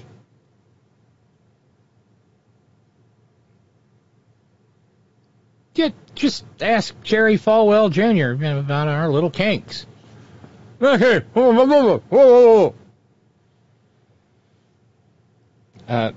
Todd says, Robyn, history strikes again. Nimrata is what Churchill thought of us. Slow and silly. Nimrata is a mercenary and will do the right thing after all else fails. Oh, I don't know if she's ever... I don't know if she's even going to get to the do the right thing after all else fails. I don't think she can do the right thing. Unless it's something that she defines as being the right thing for her. Darlene in Connecticut says, self-loathing? Too much for Jake to ask her about all the horrendous self-loathing statements Trump is constantly making about this country, wasn't it? And I remember that the good old days when President Obama was pilloried for the so-called apology tour in his first trip overseas. How quaint. Yes, quaint, quite, isn't it? Indeed, Darlene. Ralph's noting, in my heart I know he's right. Now in my heart I know she's nuts. Steve in New York. I refuse to believe that 2 plus 2 is 4. Yes, 2 plus 2 is bleen. Bleen is the new number that exists between 3 and 4. Or something. Great heavenly days. Oh, and thank you, Ralphs. That's so sweet of you. Ralphs said, I'll offer a $50 challenge for all of our pets, past and present. Oh, thank you. That would get it. That would finish up last Friday's fundraising, and move us a little closer to being able to pay this next week's power bill. That'd be fantastic. It'd be superb. And that's so sweet and so kind and so compassionate. So if you'd like to see Ralph's double your money, there's, and whether it be $1, $5, $10, or all 50, then jump in on that, especially if you've been touched by a little four-legged friend, the way so many of us have. I've just been running my mouth all over the place. I'm sorry. I had to get to that one, Roger. I apologize, but our little kinks, really? How's it going, Robyn? Well, hi, Ben. I have something interesting to share with you. So, if you don't mind. Well, I mean, is it kind of on topic? It's off topic, but it's a very recommended documentary that I recommend everybody watches on Netflix. Okay. There is a documentary on Netflix about Jeffrey Epstein and Maxwell that everybody should watch. It's an eye-opener. Big time. And all I can say is that after seeing that documentary, the maggots cannot sit there and say that Trump was not with Epstein, because he was. That documentary proved. Oh, but Ben, of course they can. Of course they can say that. Because they believe. They're not interested in facts. You don't sincerely believe that it's something like a documentary full of facts and figures and dates and times and sworn testimony is going to change a maggot's mind, do you? No, but that's just for instance, man, I had someone last week who I have respect for, my best friend, who I struggle with all the time because he wants to be a Trump supporter, and I keep telling him why not to. He looked at me straight in the face last week and said that Paul Pelosi was attacked because of his gay lover. You can't change these people, unfortunately. They're stuck in their ways. No. They will deny anything, no matter what you throw in their face. If we save this nation, Jeremy, we will save it despite them, not because of them. And there are more of us than there are of them. The problem is getting the more of us out to vote and not having them all hung up on the minutia of petty grievances. And petty grievances is probably the wrong term. More like purity politics. Yeah, I have a question. I've only been able to find my adrenochrome in kind of a lemon lime flavor. Oh, you fucker.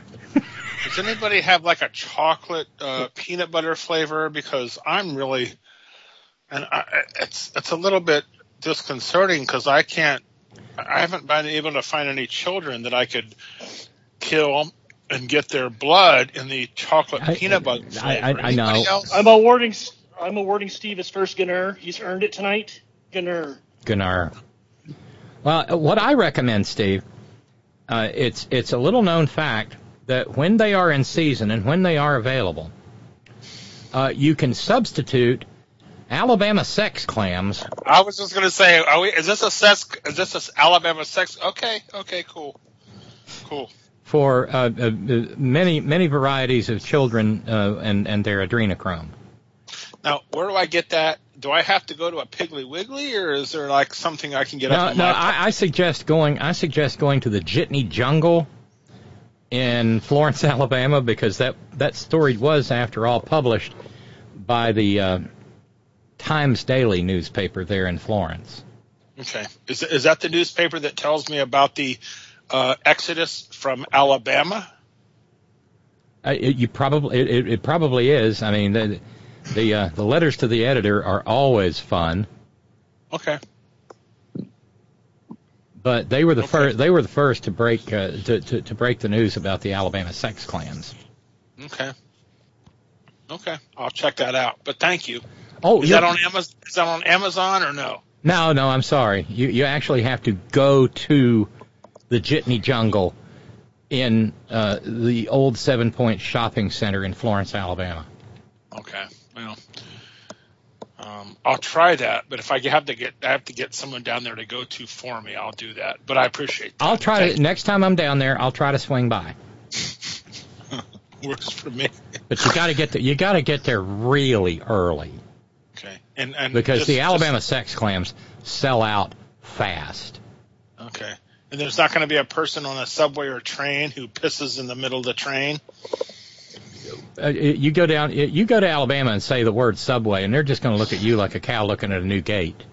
Okay, cool. So no one's going to piss on their subway because they don't exist.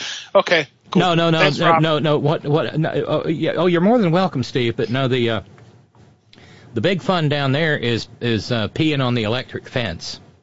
Okay, cool. Okay, you know what I'm talking about. Just making sure. Okay, thank Absolutely. you. I'm gonna go on mute and listen. Jeremy, please continue to talk and inform.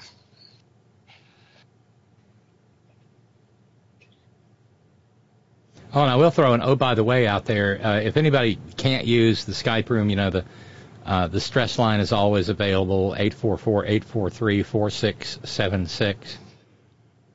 And 304-574-8178 will bring you in as well.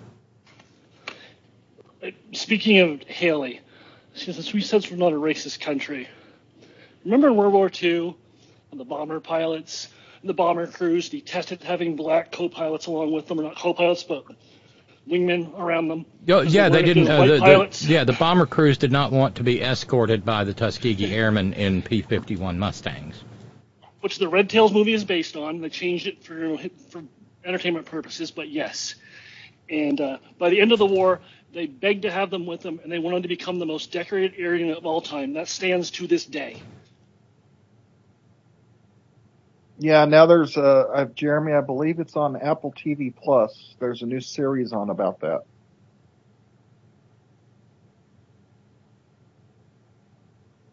I'll have to check that out. On the same out. thing, I came across and I can't exactly remember where I got it and all the rest of it, but when they were training pilots, there were serious problems because when you are a moving person shooting at a target that is also moving, it was very difficult to get a lot of the city boys, I'm thinking white city boys, to be able to master the task. But when they came down to figuring out who was good at being trained to be a fighter pilot, it turned out that those boys who had played things like football became much better combat pilots. And it was decided that the idea that when you were throwing a football to a player running down the field, it correlated very well with a moving target with a moving launcher.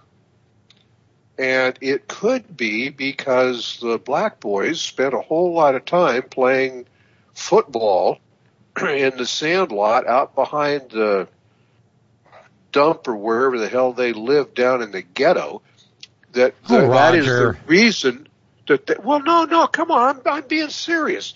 The little white boy that went to Harvard wasn't playing sandlot football.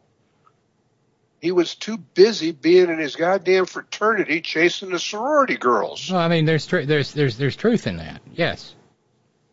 And the fact is that is one of the reasons. Also,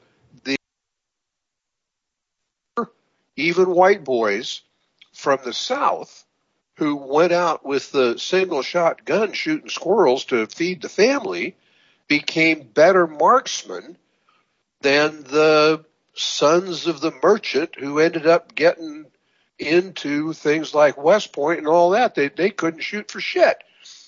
But the poor kids who had hunted to feed the family became much better marksmen.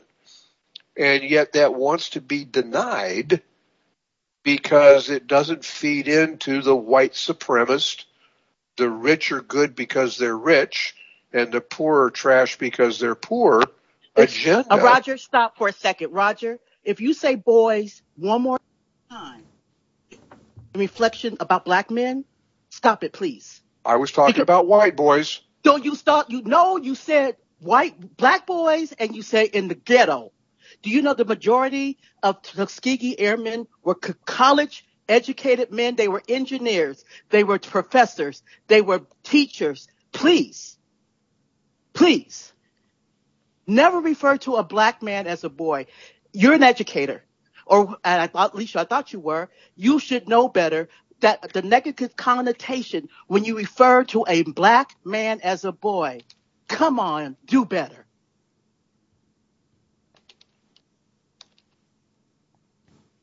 That is why I kind of stopped you. Robyn was trying to stop you, and you kept going. Well, I know my uncle was an engineering student and wound up being a carrier fighter ace in the South Pacific. So I knew a little bit about the World War II training protocols. And yeah, it wasn't just any kid out of the sticks. I mean, my uncle wound up in a fighter aircraft. My father, who was just a high school graduate, wound up in the bowels of an aircraft carrier. His brother, who was just a high school graduate, wound up marching across Europe and died somewhere on the German-French frontier.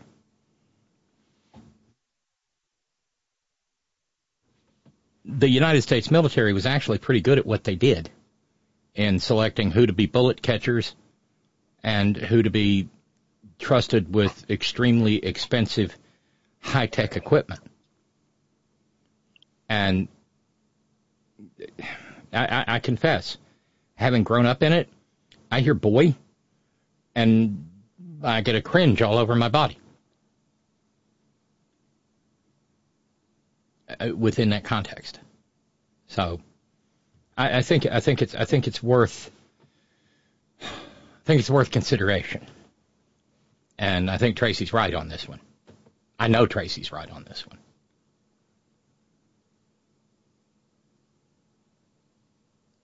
So, yeah, there we are.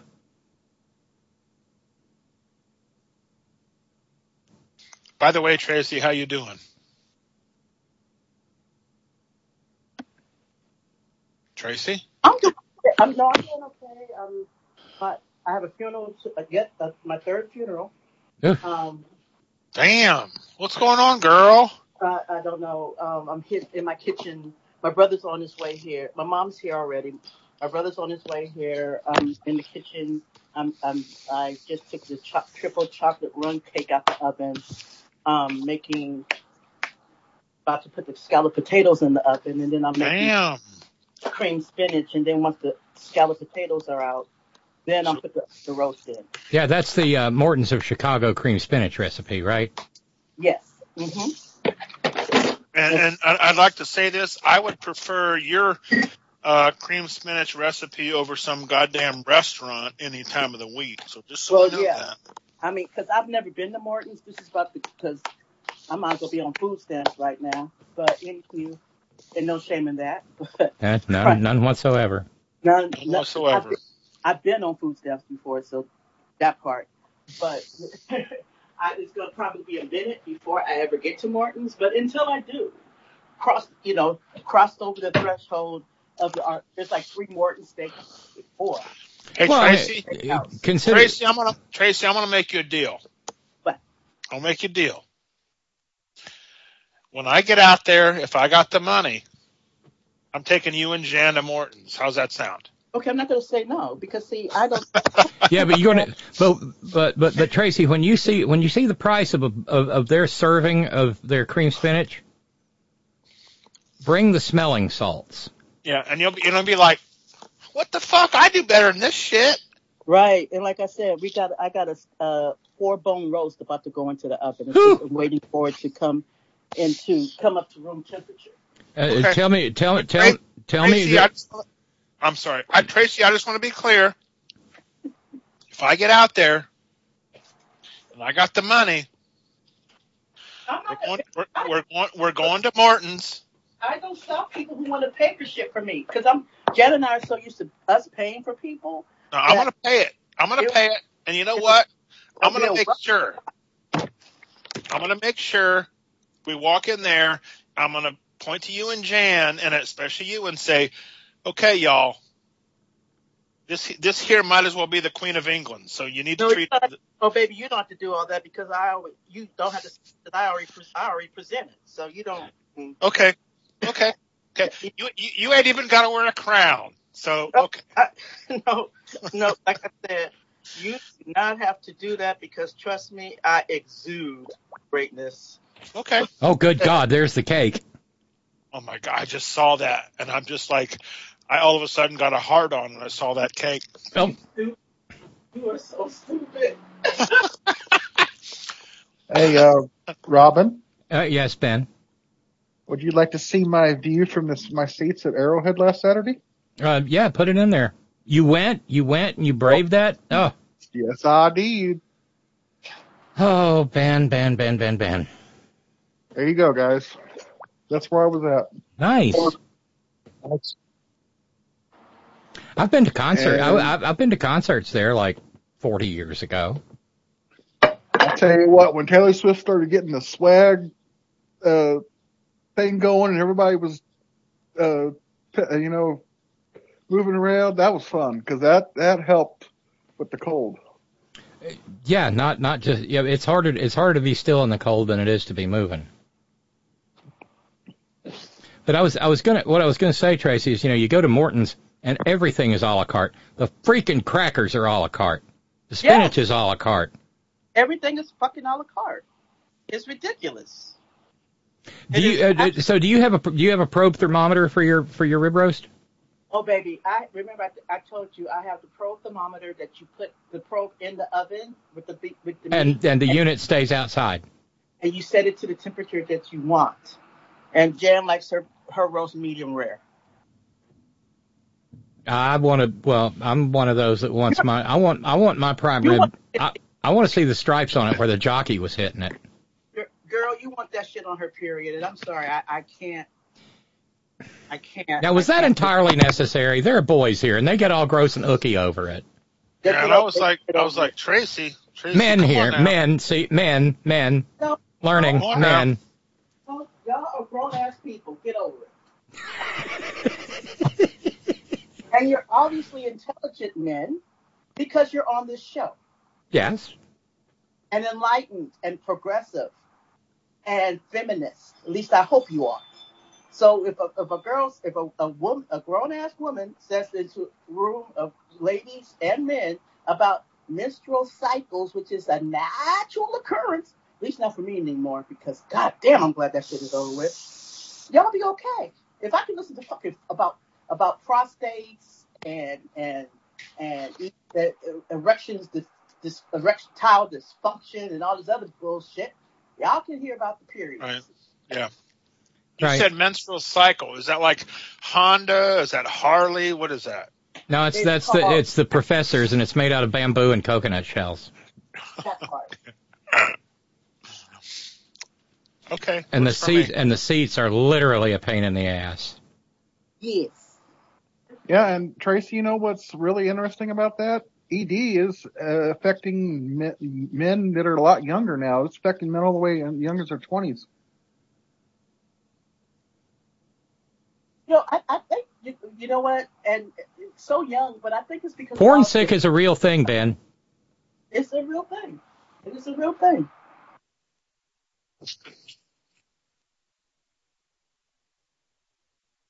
Good evening, Robyn, everybody. Kevin, how are you? Hey, before you, let me thank you, Darlene, for answering Ralph's challenge. So we are now down to $1,510. $10 more, and last Friday is fully funded. And this week, yeah. Can I say something real quick before Kevin? Sorry to Kevin. I need to communicate with you, Darlene, because I'm looking to move to Connecticut. So. Okay. I'm going to give Robyn my contact information. I'd love to hear your advice, Darlene, on where I should live. Not Fairfield. No, you want northern Connecticut, because I live in western Massachusetts. That ain't bad either, Steve. Well, but I still need to commute at least for a while to New York City. So. It's not bad, western Mass, New York. A couple hours. Okay. Yeah. Right on the Parkway. Well, I mean, is there a train? Yeah, you can take the train down. Yeah, I need a train for a while. So there's a train in Springfield, goes right down to Hartford and New Haven, right in New York. Okay, Kevin, I'm gonna give Robyn my contact info and ask her to give it to you because I need some advice from Horn folk. You, Kevin, and definitely Darlene. And Darlene, if you give me some good advice, there are some dark chocolate covered potato chips in it for you. You bastard. Yes. I come in here after my dinner, and why is it I come in here and y'all talk all this shit about food, and now all of a sudden I'm getting hungry again. And there's and I know there's what's going on, my brother? I've been listening to y'all for about 10 minutes now, talking about nothing but food here, man. How are you doing, John? Well, I conjured you earlier because I didn't realize your Nueces County District Attorney was running for that Democratic Senate nomination in Texas. Yep. You can ask to take names. We're trying hard to turn this state blue, baby. We're trying hard. Well, Robyn, how the hell have you been? There's a long pause. I'm freezing my skinny little butt off. That's what I'm doing. There's a foot of snow on the ground, and I'm thinking about you down there in, pecan country. I'm going to pray for you. And I'm not at all happy. Well, now look, yesterday morning, or not yesterday morning, day before yesterday, we were at 22 degrees down here. Now, yesterday we was up to 78, and today we're back down to about 50. So it ebbs and flows down here like tide. Yeah, we got all the way to like 36 a couple of days ago. I'm like everybody else. I've been paying attention to the news. Hell, I don't know how you people survive that shit. Oh, I really don't. And we get you people along the way. Well, that's just lovely. What's that Jimmy Buffett line say? I'm umbilically connected to the temperate zone. Yeah, and the other Jimmy Buffett line, this morning I shot 6 holes in my freezer. In my freezer. I think I've got cabin fever. Somebody sound the alarm. That's it, baby. That's it. So, what's going on in the Horn family? Well, we're working on a little miracle here. Thank you, Gino. Really? Yes. You ain't got a miracle yet? Come on, Gino responded to Ralph's as well. And so we are last Friday is now fully funded. Thank you all so much. Last Friday is funded? Yes. What about this Friday? This Monday, okay. We are now $40 into funding for this past Monday. So that means there's $260 to go there. Yeah, so it's Friday. Yeah, it is Friday. Yes. So we're at like $14.60. That's the community made miracle number, John. Well, let's get that shit going. Ain't this a beautiful day for a miracle? Wouldn't you just love to see the sun just burst all out and just shine on everybody? Well, I need it to stay blue ass cold for a little bit longer because the minute the overnight low rises above 32.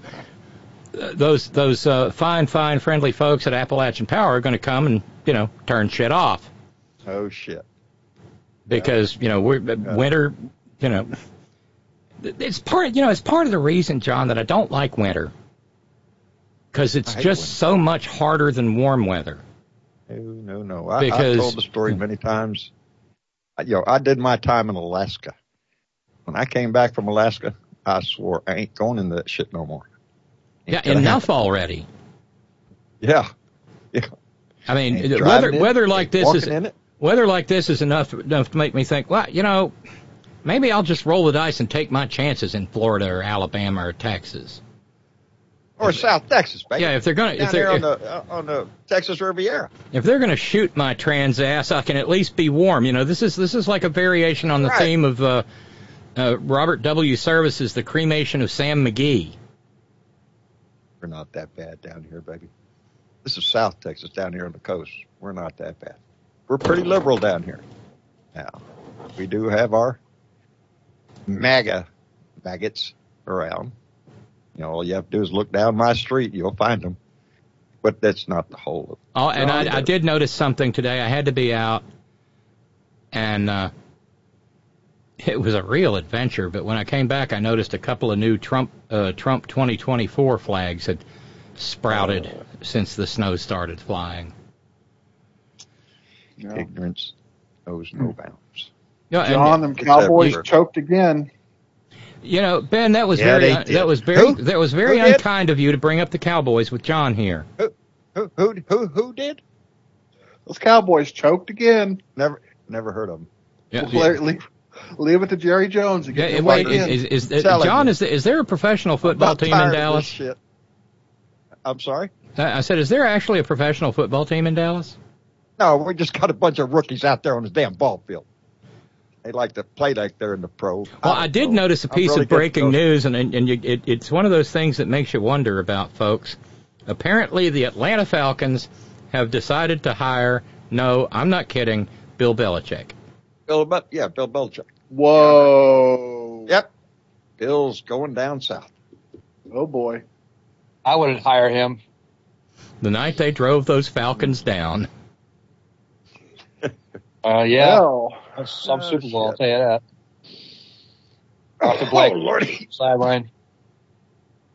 But, but at least, Kevin, that means you're getting some relief. Yeah. Well, we got Gerard Mayo. But the old linebacker we had, he's the coach now, so.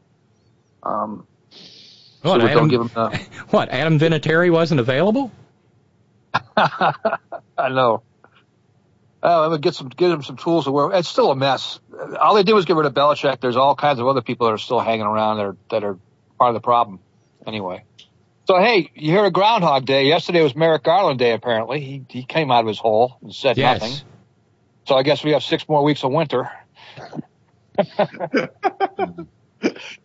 Didn't say anything substance. Has this guy said anything worth of substance since he's been hired, other than we're just gonna let things, go the way they gotta go? And he couldn't even mention Jack Smith's name. Just had called him a special counsel and doesn't say anybody's name. Has he dropped anybody's name since he started? I mean, does he have any kind of a thought process going on? Because seems like a robot every time he gets up there.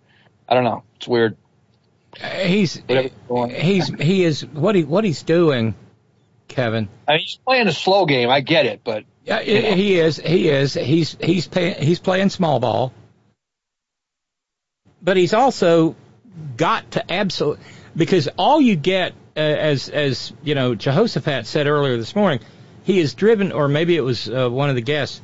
He is driven entirely by his id, Nero. So the only way to respond to that is not taking the bait. Right. And then a contrast to Bill Barr. Yeah. Who literally went on the the lecture circuit while he was on the job. I mean, what attorney general does that? I mean, it's one thing maybe to speak at a graduation or something like that, but, this guy was going out there and espousing his political beliefs while he was working.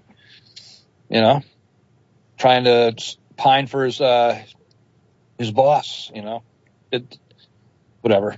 I mean, I guess we were used to all that, and I guess then you see Garland come in as a complete opposite, but I don't know. I'll give him credit for what he did yesterday down in Uvalde. Because today Texas finally got a fucking grand jury to look at the shooting in and that's after that report came out from DOJ that was it was absolutely damning, John. Yeah.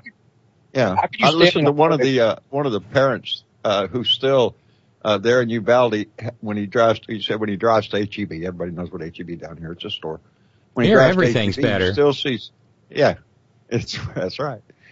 He still passes an officer that was on the scene in the hallway that day, sitting in his patrol car. Every fucking day he has to drive by that guy who did nothing. Hey, John. And that's hard. Yeah. I'll tell you what, I'm never doing that again. I'm never going to a playoff game that fucking cold. I ain't going to no play.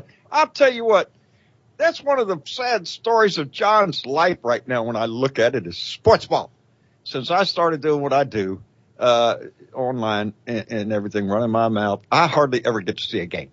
Now that playoff game the other night, I was watching it right up until, 6:00 my time when I go live. Game wasn't over. Dallas is getting their ass kicked. I'm not happy. And then all during my live show, I got people popping in, letting me know, hey, Dallas sucks. They lost. So it's freaking rough, man. We ain't been in a good position in a long time. We did make the playoffs. I mean, come on. Give us that much. Yeah, sure. And, you've got the early Jerry Jones heyday of, Troy Aikman and Emmitt Smith. And, right.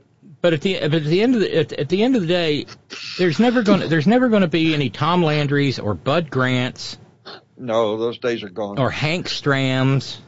I mean, I did notice Jehoshaphat the other day reveling in the video of Len Dawson of the Chiefs sitting on the sideline smoking a cigarette during the game. Yeah.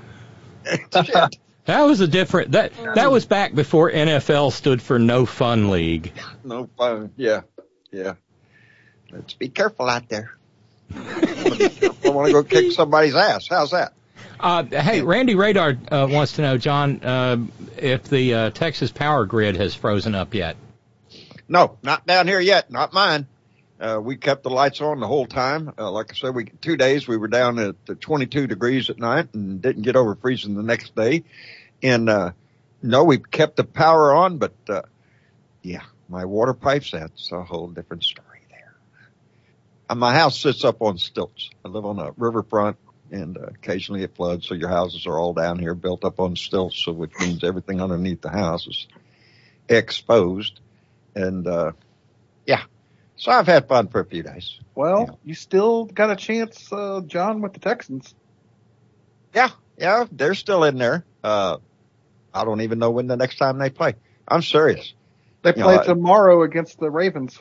One thing that's interesting. Oh, I might be able to see that. That's Saturday. I don't do shit on Saturday. How are they going to hold up against the Ravens? Are impressive. I'm still mad at Art Modell for moving the Colts out of Baltimore. Anything in Baltimore ought to be the damn Colts, and I'm sure the Indianapolis people get real pissed about that because that's a long time gone now. But Art Modell was a prick. But one thing, and thank you so much, Gino. Gino sent a note alongside and said, I have to donate to this challenge. The thought of our Cappy not being there when I get home to snuggle with on these cold days to get his love as unconditionally as possible for a cat is a sad thought. Fortunately, that stage is not here yet. Thank you, Gino. I love somebody who loves their animals. Yeah, and I mean, this was just a very, very hard day. I mean, she's been our friend. She's been our baby since, 2008, 2009, and she was 2 or 3 years old then. She was moving in on 20, and she stayed pretty spry. I'm sorry, Robyn. Did you lose a kitty? Yes. Oh Lord. She passed away this morning, and oh shit. Annette and I spent pretty much the day being inconsolable. I would imagine. She was the most beautiful Siamese, John. Really? And she was a nice Siamese, and those are rare. She was an absolute little doll, and she was a wonderful surrogate mommy to Lucy Purr. And it hurts when you lose one, baby. Yeah, Lucy Purr is just walking they live around in the your house heart. Lost. Ain't nobody closer to you than your animals. You just think your husband or wife is close. No, go pet your cat. Go pet your dog. They're the ones you're staring in their eyes going, I love you. Oh, I know. We're just ruined here. We've got. I'm nursing one right now that's got snake bit.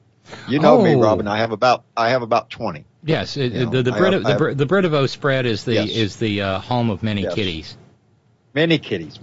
I just have a sign out there that says, just letting you know, there's a lot of cats in here. So, but only 3 of them live in the house. And I don't know why. We have a doggy door. The rest of them, if they ventured, they'd find out, but none of them do. Only the 3 that come in the house. No, they're traditional American bootstrap kitties. They live outside. Outside, yeah. I open that door with cat food in my hand, and I get swarmed. But yeah, losing one, that's rough. I've got a lot of them, but I love every one of them. You know, it's, my donkey, my dogs, my bird who irritates the crap out of me every morning because he wants to eat everything I'm eating. I don't care if I just gave him bacon. He wants more bacon. And, even love him. So. Oh, Mr. He has a name and everything, but because it works so well with the old 70s pop song, Mr. Goldenhair has, and Golden Retriever, he has an absolute problem with begging strips. Oh, really? Oh, he's hopeless. I mean, it's like Hunter Thompson with the ether and Fear and Loathing in Las Vegas. It's like, just give me more. Give me more, Mom. Give me more. Yeah. And more ain't never enough. I mean, that pit bull of mine, she loves the H-E-B sells this, it's chicken jerky is what it is. I've seen that. You look at it in the pack. Oh man, you look at it in the package, you look like all you need to do is hydrate that and throw it on the damn barbecue pit. It's chicken. Well, it's a little more expensive than the other doggy treats, but I love her so much I get her the chicken. No, of course. And then you make the little funny voices like that's right. It's my baby. It's my baby. Come here. Dad says I's a baby. That's right. Anyway, I ran out of those. That's like me walking up to Mr. Goldenhair. Who loves Auntie? Who does Auntie love? There you go, baby. You talk to him all the time. My donkey's the only one that really talks back at me. Yeah. Oh, Mr. Goldenhair is learning to talk. I mean, he's getting some serious Scooby-Doo vocalizations going on. I don't know what I'd do without him. And he's an adoptee. We got him 3 months short of 2 years old, and so he's still a baby. But we're smitten. And then, there's Lucy Purr and Mr. Socrates and sweet, fluffy, smoky Kyle. And out of all mine, only 4 of them have names. Only 4 of my cats have names. The other 18, 19, whatever, they're all black. Half the time I can't tell one from another anyway. So it's all here, kitty, kitty.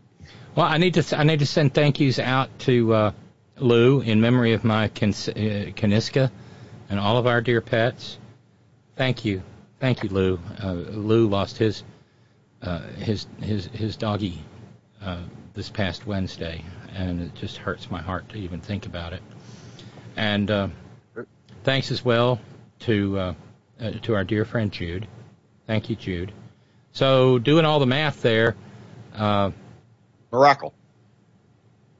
Right? We're down to 14:30, and do this, people. We've got about 40 minutes left, and a kind anonymous internet friend has said, I'm going to offer a $300 have a show on me contribution, but it's only payable if you can bring in a total of $300 from the Horn community.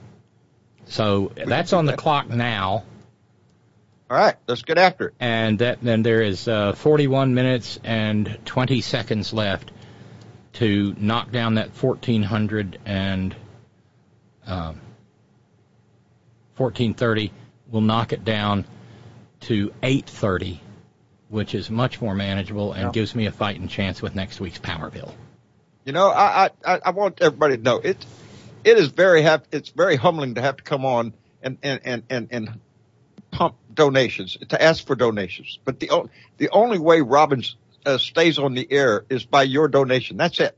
That's how any of us that do this stay on the air. It's by the kindness of our family, the Horn family, the Blue Dot family. These are our family that we visit with every week, and these are the families that we think about when we're not on the air. Yes. And I don't know about you, but I interact with a lot of members of the Horn Family Community Congregation through the day and into the night. I talk to Blue Dots all day long. I get one now, Bonita. She's the kindest, most wonderfulest woman. She's 80 years old, and I got to be on my game. She's wanting something done. Her thing is, what have you done for democracy today? Did you call your congressman? Did you write your senator? Did you sign a petition today? Did you talk to somebody about who you think you should vote for? Those, this woman, she makes a list, baby, and she'll light a fire under my ass, get me a little more motivated. But, my voice, your voice, Robyn, is all dependent upon us paying the bills, baby. We're no different than anybody else. We have to pay the bills, the electric company, all that stuff.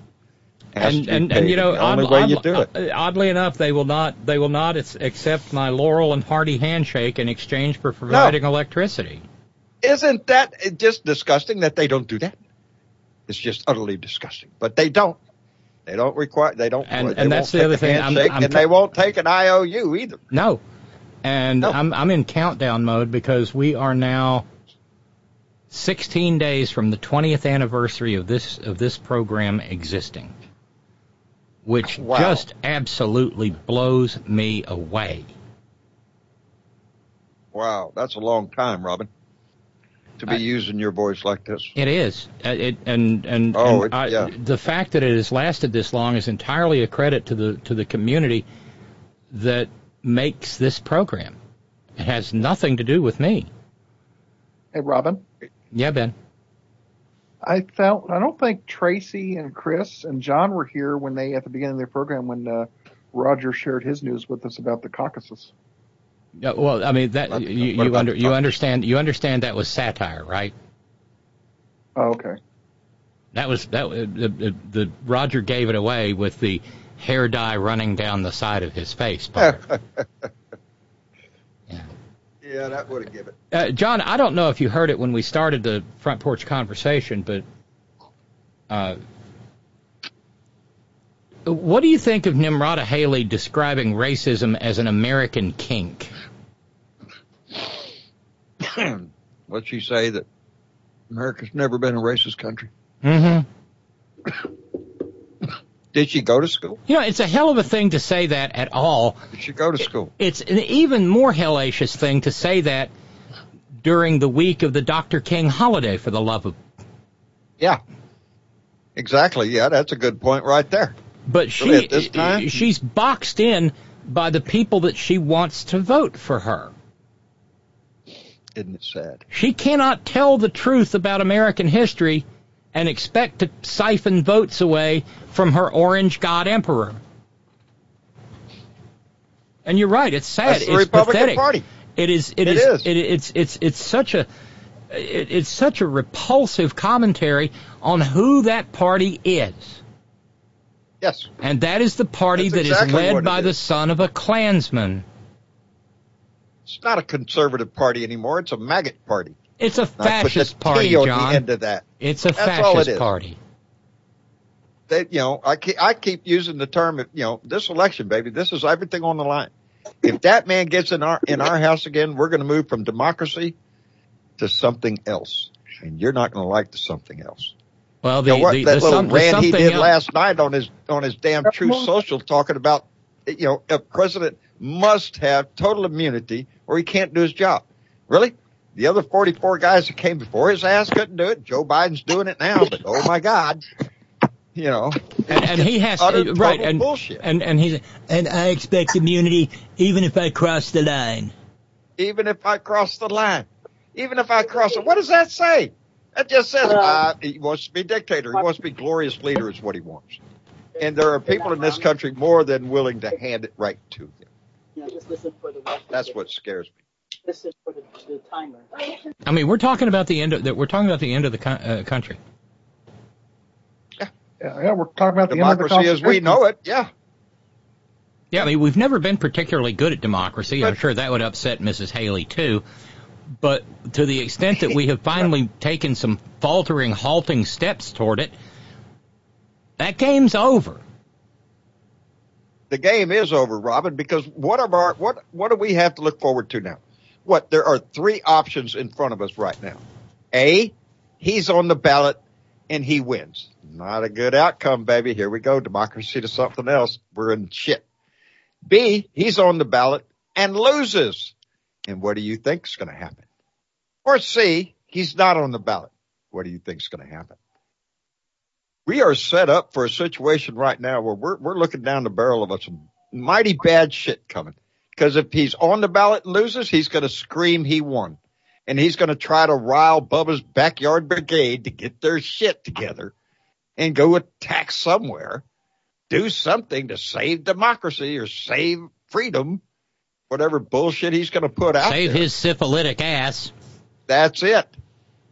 That's it. I'm looking down the road here at November thinking, well, what the hell's going to happen?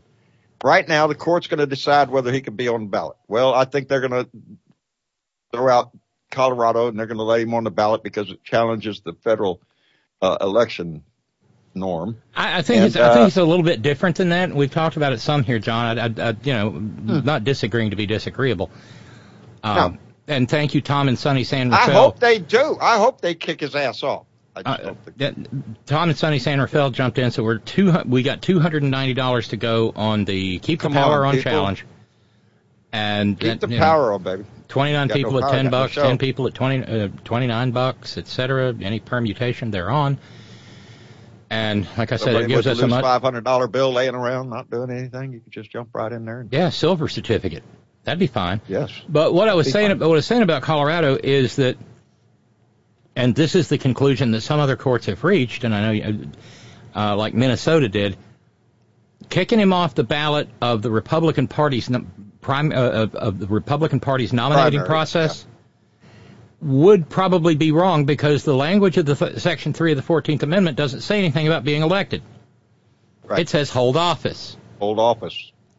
Hold any office. And so, of those three potential scenarios you mentioned, I think there's a fourth. Which one? What's that?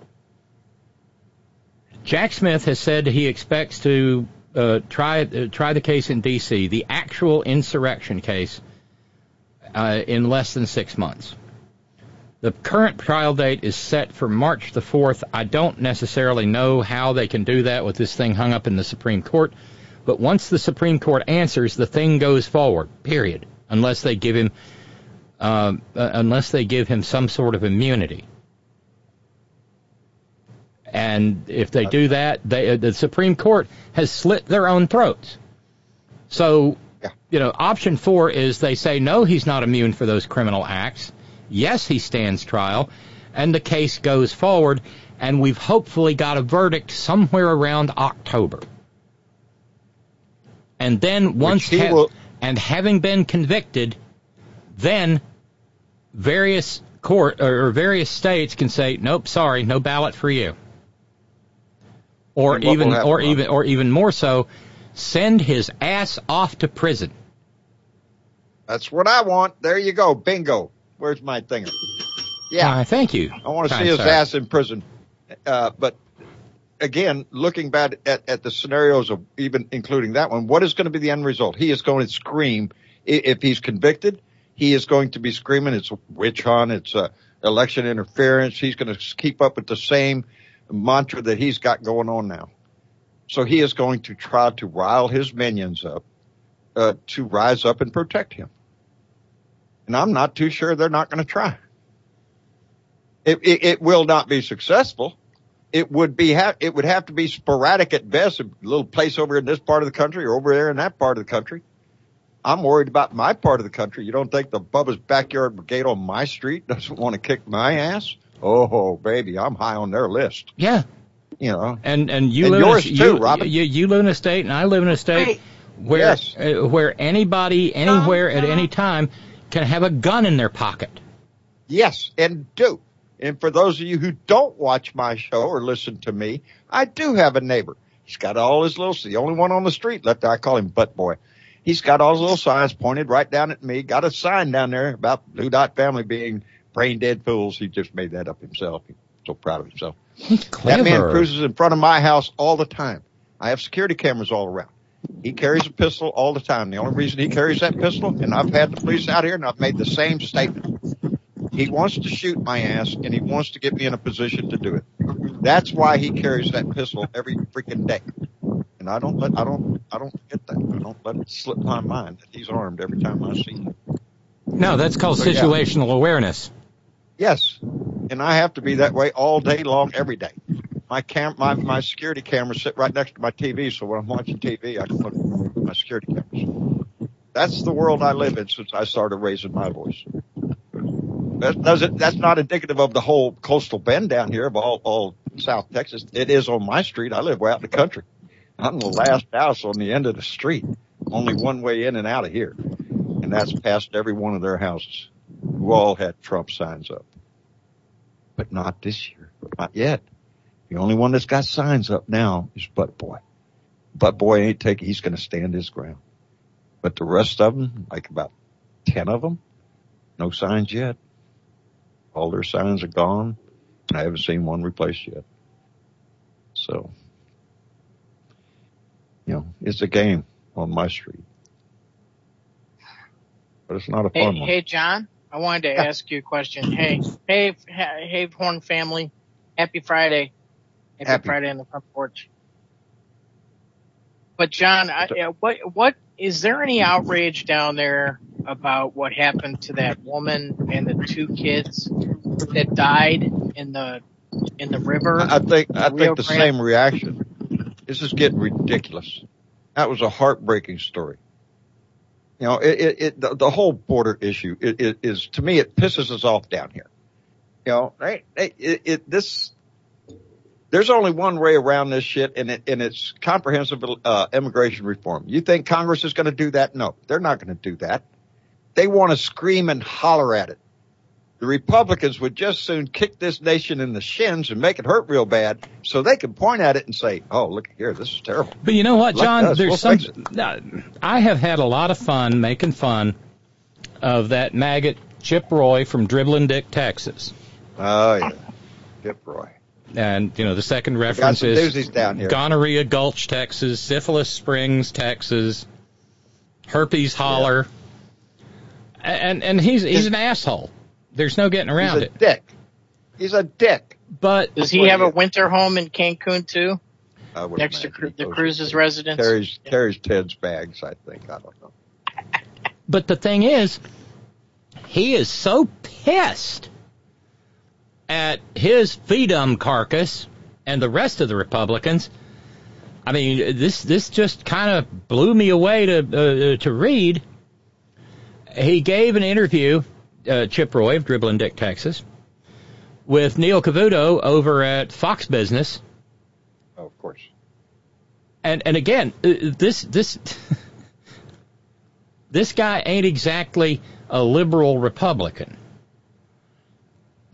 But in talking to Neil Cavuto, he said the following, and John, if you're not sitting down, you might wanna. I'm sitting. Go ahead. Maybe have the smelling salts or the bottle of Old Panther handy. I got a fat one rolled right here. Okay. Go ahead. He said, I would acknowledge President Trump failed, along with Republicans Paul Ryan and the guys that failed in 2018 to actually move a border security bill to tighten this so we aren't dealing with this crisis right now. They failed to actually get the wall built. President Trump signed 12 continuing resolutions after he said he would never sign another one if they didn't give him the money to finish building the wall. Look, this stuff matters. It adds up. I call balls and strikes. This is not hard. Really? I mean, what exactly is he saying? I had to check and make sure that I hadn't accidentally gotten into the brown acid or anything. Boy, howdy shit. So he's blaming his own party that there's no wall, huh? Yeah, and this is the same guy who stood up a couple of months ago and said, I invite any of my Republican colleagues to come down here and tell me what the Republican majority has accomplished in this Congress. Which is jack shit, nothing. Diddly. Nothing. They don't want to fix anything on that border. Right now, I'm a little more pissed off with this bullshit going on between Greg Abbott and the Border Patrol. This is getting pushed to extremes. Well, it is the run up to secession. It is the same old sorry ass. We're going to succeed from the Union. Texas is going to become bullshit. Yeah, but this was all settled between 1861 and 1865. The notion of nullification. The South Carolina started babbling about that in like the 1820s. And speaking of his own former Vice President Andrew Jackson said, I will get on my horse and I will ride to South Carolina and I will hang the first nullificationist I find, and I will hang every nullificationist I see after that until there are no more nullificationists left in the state of South Carolina. And here we are all over again, dealing with the same issue from 1855, 1845, 1835. You cannot teach these motherfuckers that nullification is not a legitimate political, governmental, constitutional idea. No. And what scares the shit out of me is our most puissant, dread, sovereign, supreme Catholic majesties might have some members on there that think nullification's a great idea.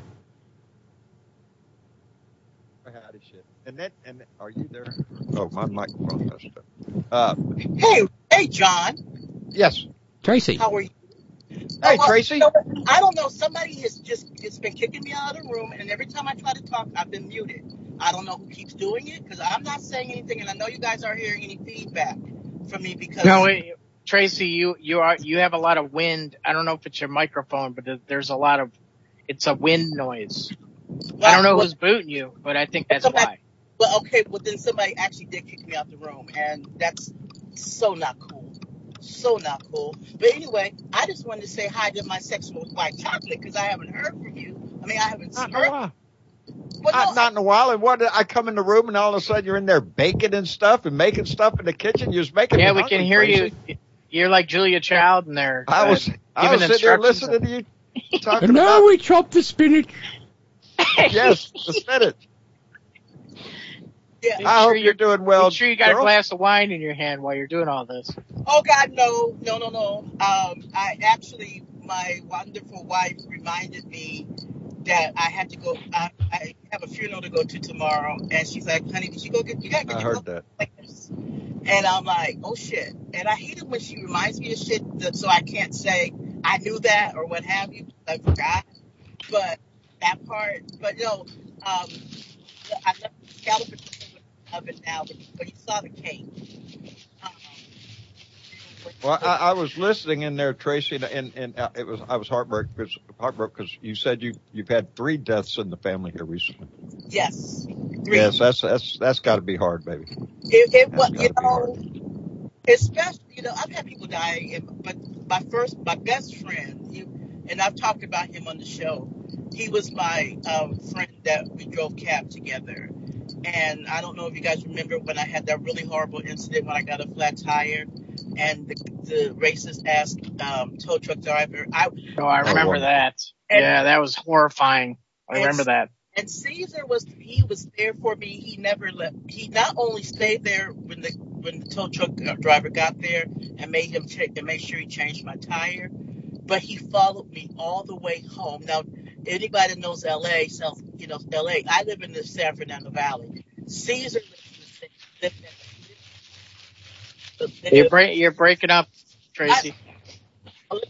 But Caesar lived in the San Diego Valley. He followed me all the way home to make sure I got home okay, and then drove home. And so that's the kind of friend he was. And then his funeral was the Friday. Oh Lord. Christmas, and then my sister called, my half sister. Her mother passed away to say like 2 days after Caesar, but she didn't have the funeral until the first Saturday in January because her mother wanted to be buried out here because this is where she lived most of her life. And because I'm like, thank you, sweet black baby Jesus, because Mama Tracy, things are tight right now. I would have flown to Atlanta gladly because she's my sister. But do you know how happy I was that I did not have to fly to Atlanta. So they had to. So her body went on the world tour. I'm sorry, that's terrible. I don't understand. So they flew the body back out here from Atlanta, and they buried her tomorrow. And then now she actually died this year. She died. Well, actually, I don't know if she died on New Year's Eve or New Year's Day. And her funeral was All three of them died. One from pancreatic cancer and 2 from liver cancer. Boy, howdy shit. Oh, Jesus.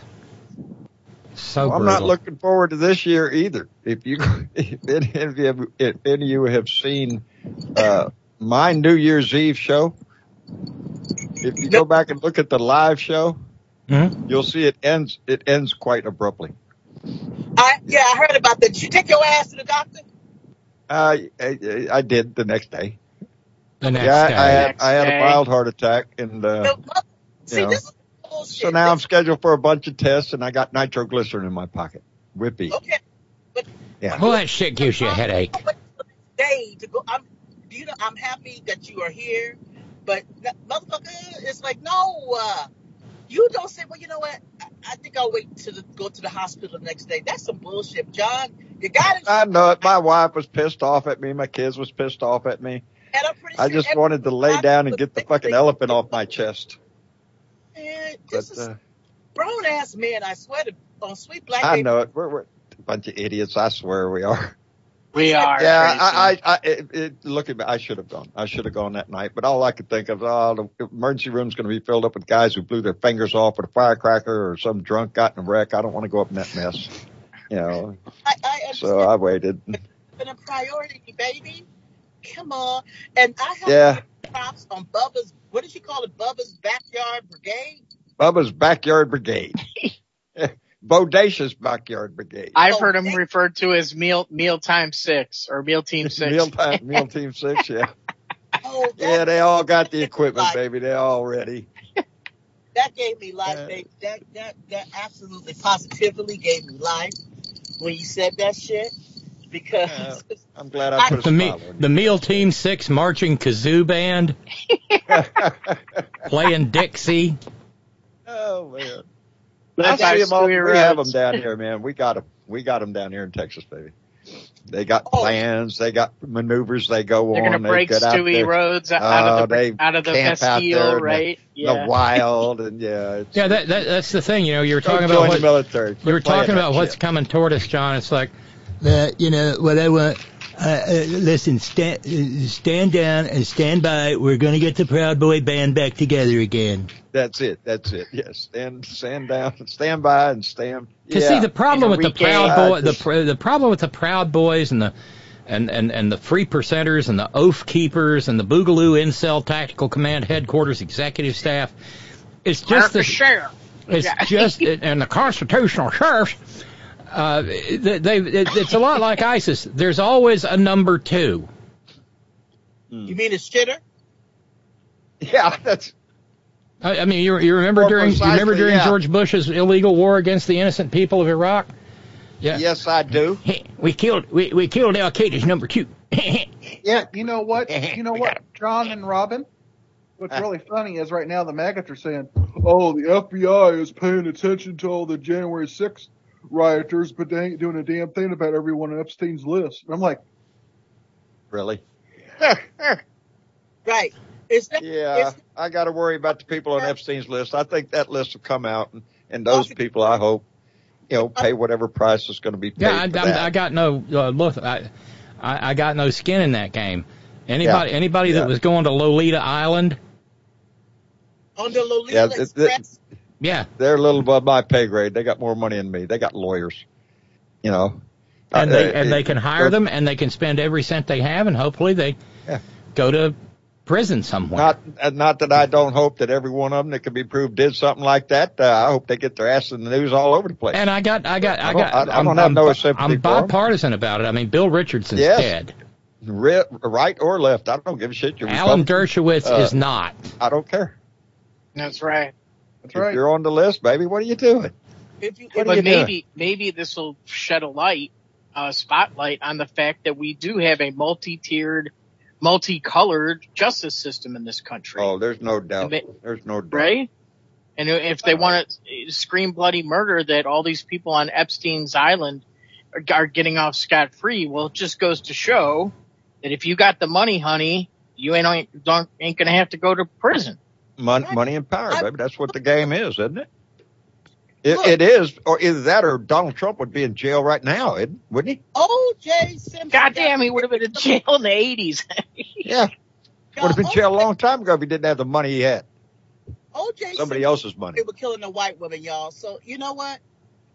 If a black man could get away with killing a white woman in this country, and it's only because of his money, I mean, come on. Yes. That's it. Yes. Yeah. There you go. Because he lucky he wasn't Pookie and them. Money makes people colorblind. Because then he would have been dead, but he killed because he would have to rely on a public pretender. But OJ and how would that worked out? Right. Yeah.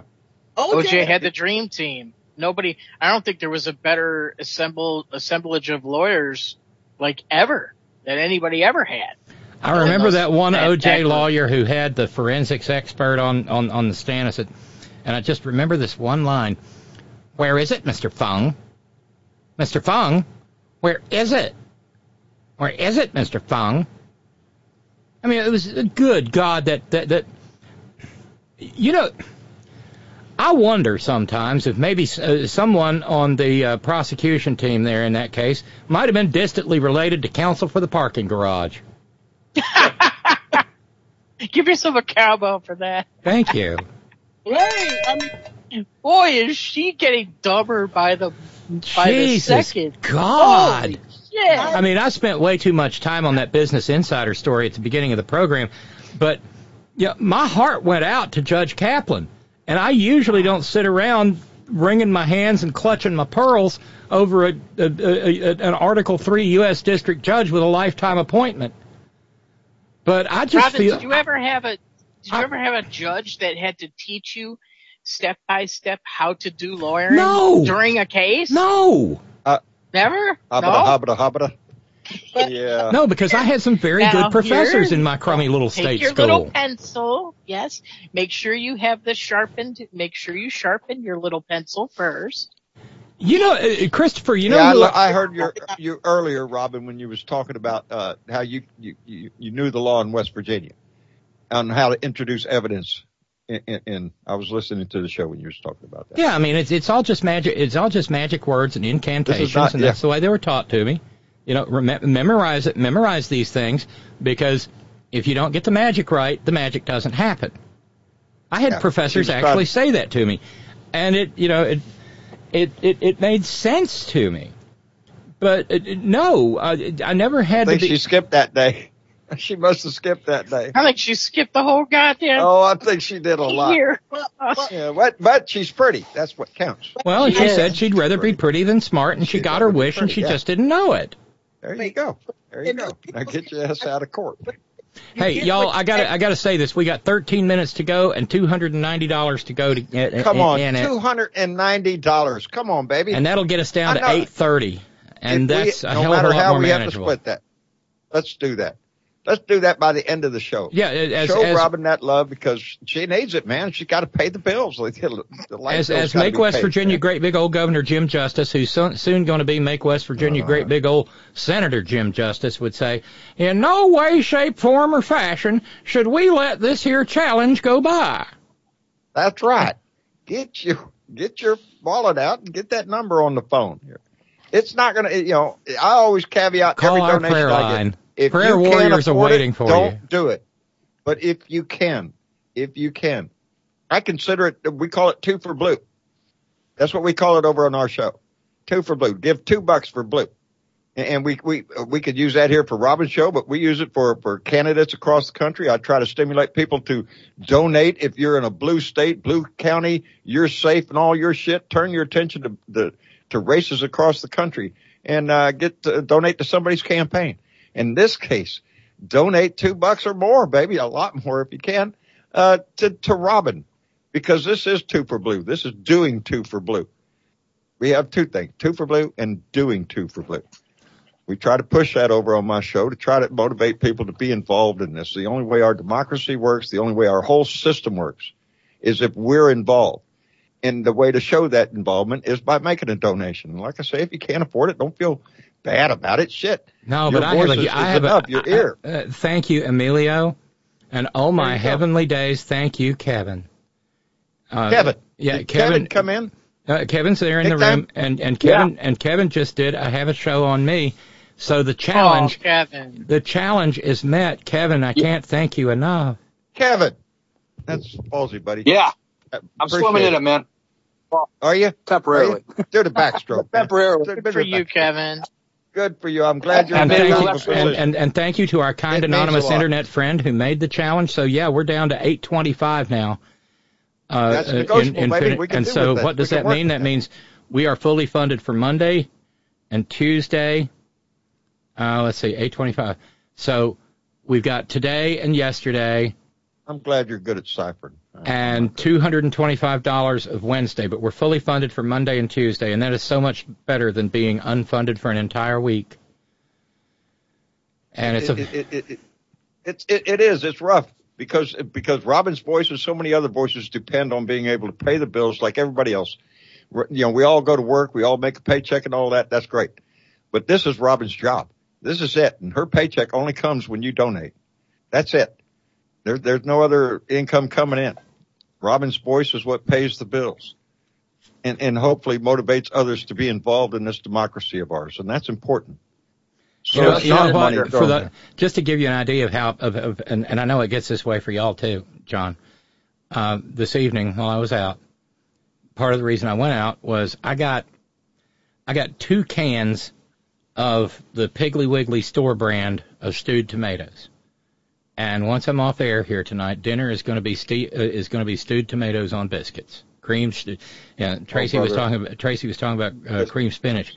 Cream stewed tomatoes are a hillbilly delicacy, and I got 2 cans for $1.19 a piece, and that's what I could buy. Robyn, I can't remember the last time I had a steak, or you know, the closest I've come it was Thanksgiving. We had a turkey, you know. Well, we had a ham. We had a ham for Christmas. See, that's that's like the beauty. That's it. Other than that, it's hamburger meat, baby. Our dear friend Kat, our dear friend Kat sent a hickory smoked turkey and a ham for Christmas, and it absolutely made our holiday. And we had roasted turkey and ham on Christmas, and then there was turkey salad and turkey sandwiches and ham salad and ham and beans, and oh goodness. Yeah. Wow. We were eating on that into the new year. Ain't nobody doing what Robyn does, going to the bank every day and just wallowing in money. Nobody's doing that. It's a hard fight to keep Robyn's voice on the air, to keep my voice going. It's hard for all of us. And none of us. Have you guys seen orange juice prices? I had to put it back. I was at the store. I looked at the orange juice. I'm like, nope.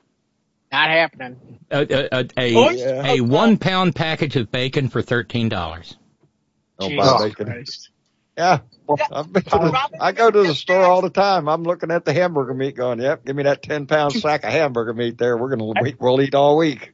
Speaking of that, I saw a story on that. Corporate profits are so high intentionally. They're not lowering. They can lower prices. They know they can lower prices, but they're not doing it. Why would they give up that profit? Right. Exactly. Why would you throw money out of your wallet to help the economy? You know, because there's a lot of people who wouldn't put that orange juice back because they have to have it because orange juice. And youngins need vitamin C. Pregnant mamas need vitamin C and folic acid for a healthy baby. I'm telling you. I tell people all the time, every time they gripe about gasoline prices, go Google CEO paper oil companies right now. Ta-da! They're out. Boy, howdy shit.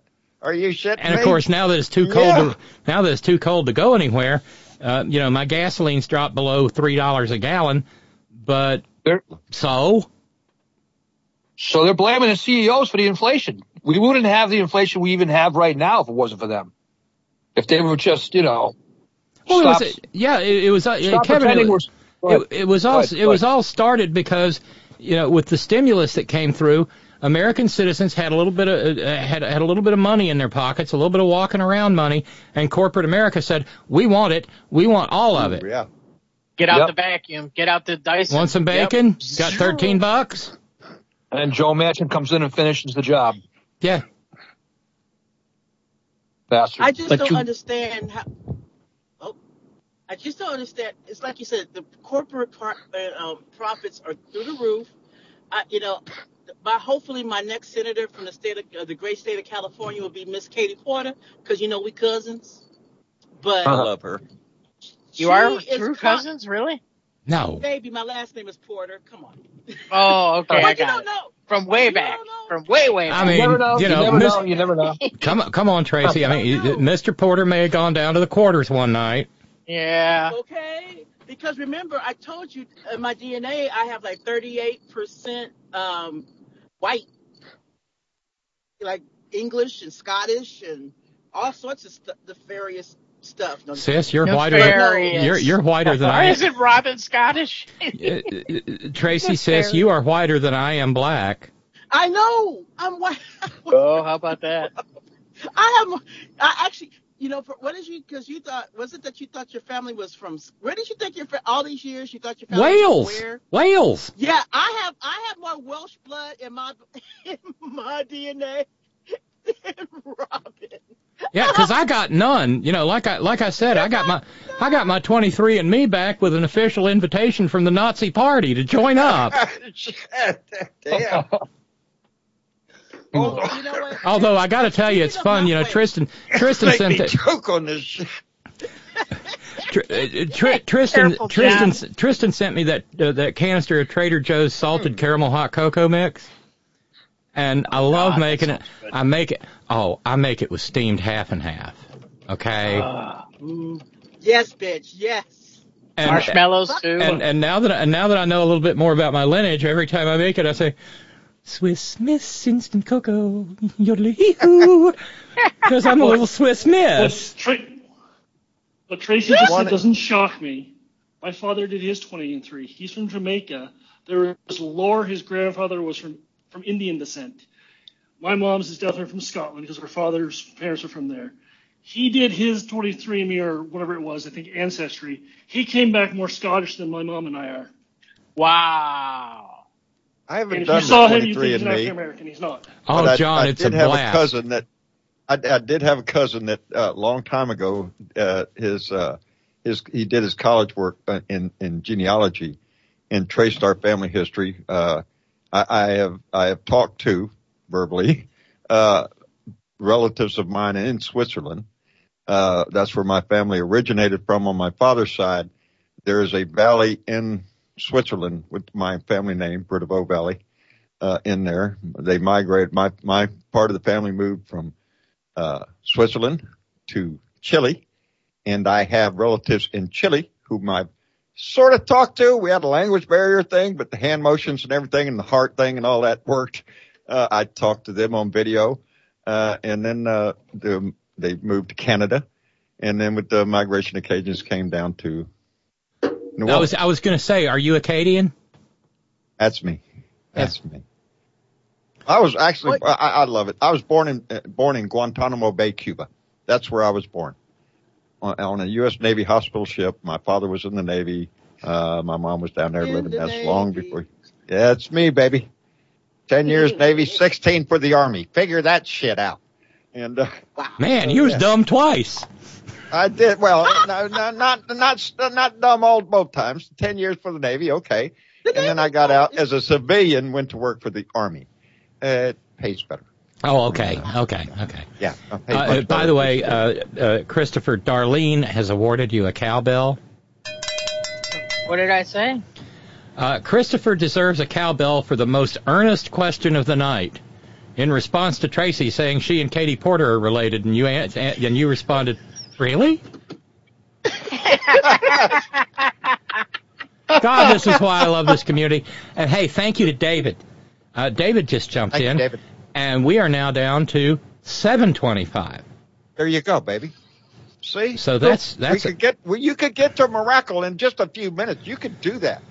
You, meaning you out there listening. You could do that. A miracle in just minutes.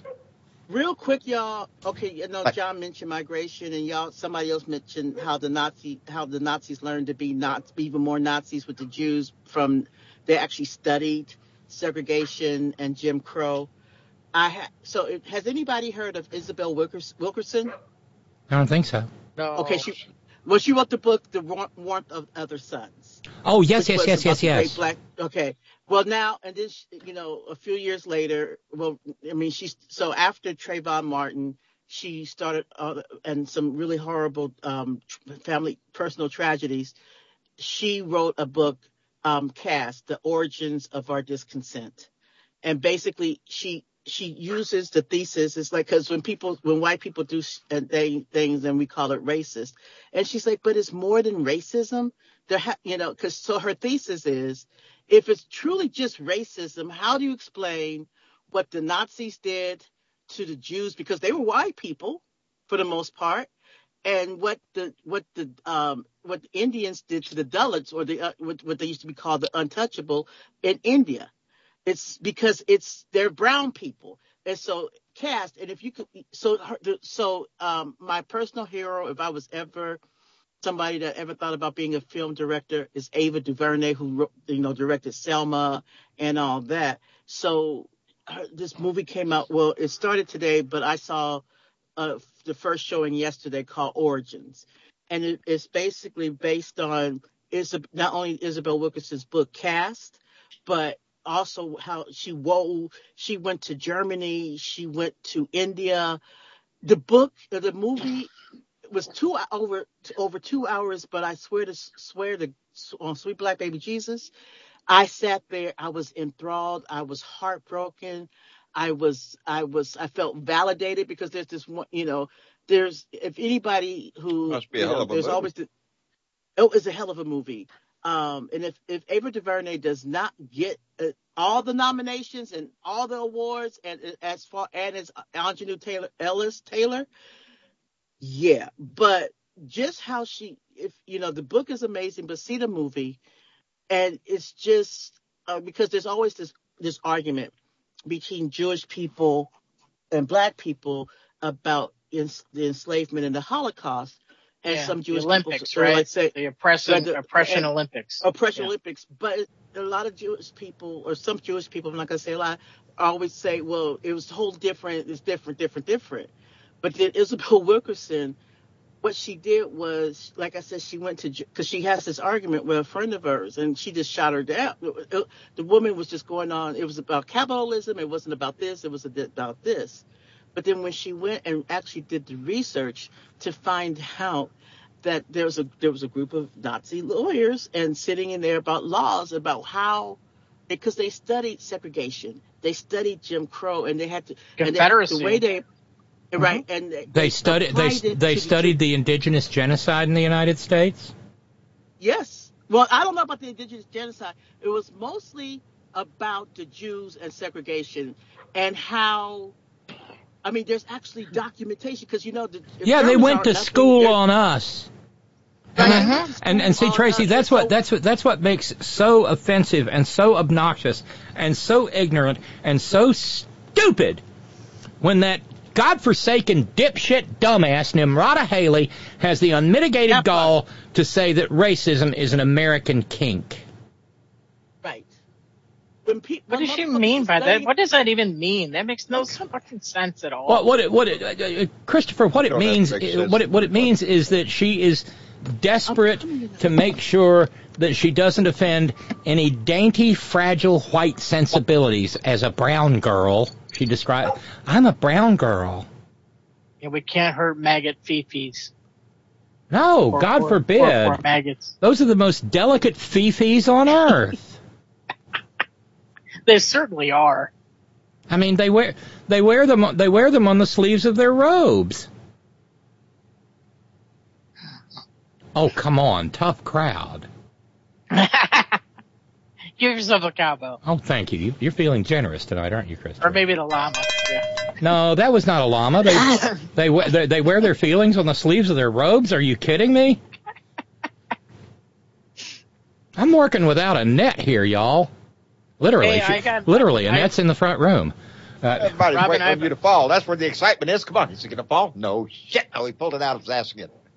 So, Rob and I have a kind of law type of question. Okay. Well, so Joe is just passed a new executive order for student loan forgiveness. Uh-huh. Now, is this going to get challenged Oh, through sure. the courts? And Absolutely. Okay. So, all right. So we just have to bide our time to see if this can go through or not, huh? Yeah. Yeah. I mean, it's they're going to sue. Excuse me. They're going to sue on everything. You know, that's why Mullah Moses Mike Johnson, with his head down on the block, looking at the glinting blade of the guillotine up above him. Yeah. That's why he said there will be no border deal until there's a Republican, preferably President Trump, in office. So they've been barking and grunting and hooting and mewling and puking for a couple of years. The southern border! And you finally get some Democrats in the Senate who are like, please, for the love of fuck, let's get this dealt with. Because everything's not okay at the border. I mean, John, you're a hell of a lot closer to it than I am. But it's fucked up because we've been kicking the can down the road for years. And when even Miss Lindsay, Lady G, says, listen, y'all, there is not going to be a border deal that doesn't have a path to citizenship in it. And even a stopped clock is right twice a day, and this happens to be Lindsay's lucky day. We've got to deal with the dreamers. But the problem is you've got people like Greg Aspot down there, and John, you mentioned that, and you know, he has openly said, and I know, John, you know that, everybody else knows it too, he has said, well, we'd just machine gun them if it wasn't for the fact that they'd come down, the Biden administration would come down here and arrest us. Can you imagine? I mean, I hate my imagination sometimes because I can imagine what it looks like when the Texas National Guard gets an order and starts just spraying machine gun fire into people in the Rio Grande. It could happen, and there's precedent. I don't think they would do that if they were given that order. I'm not too sure they would carry that out.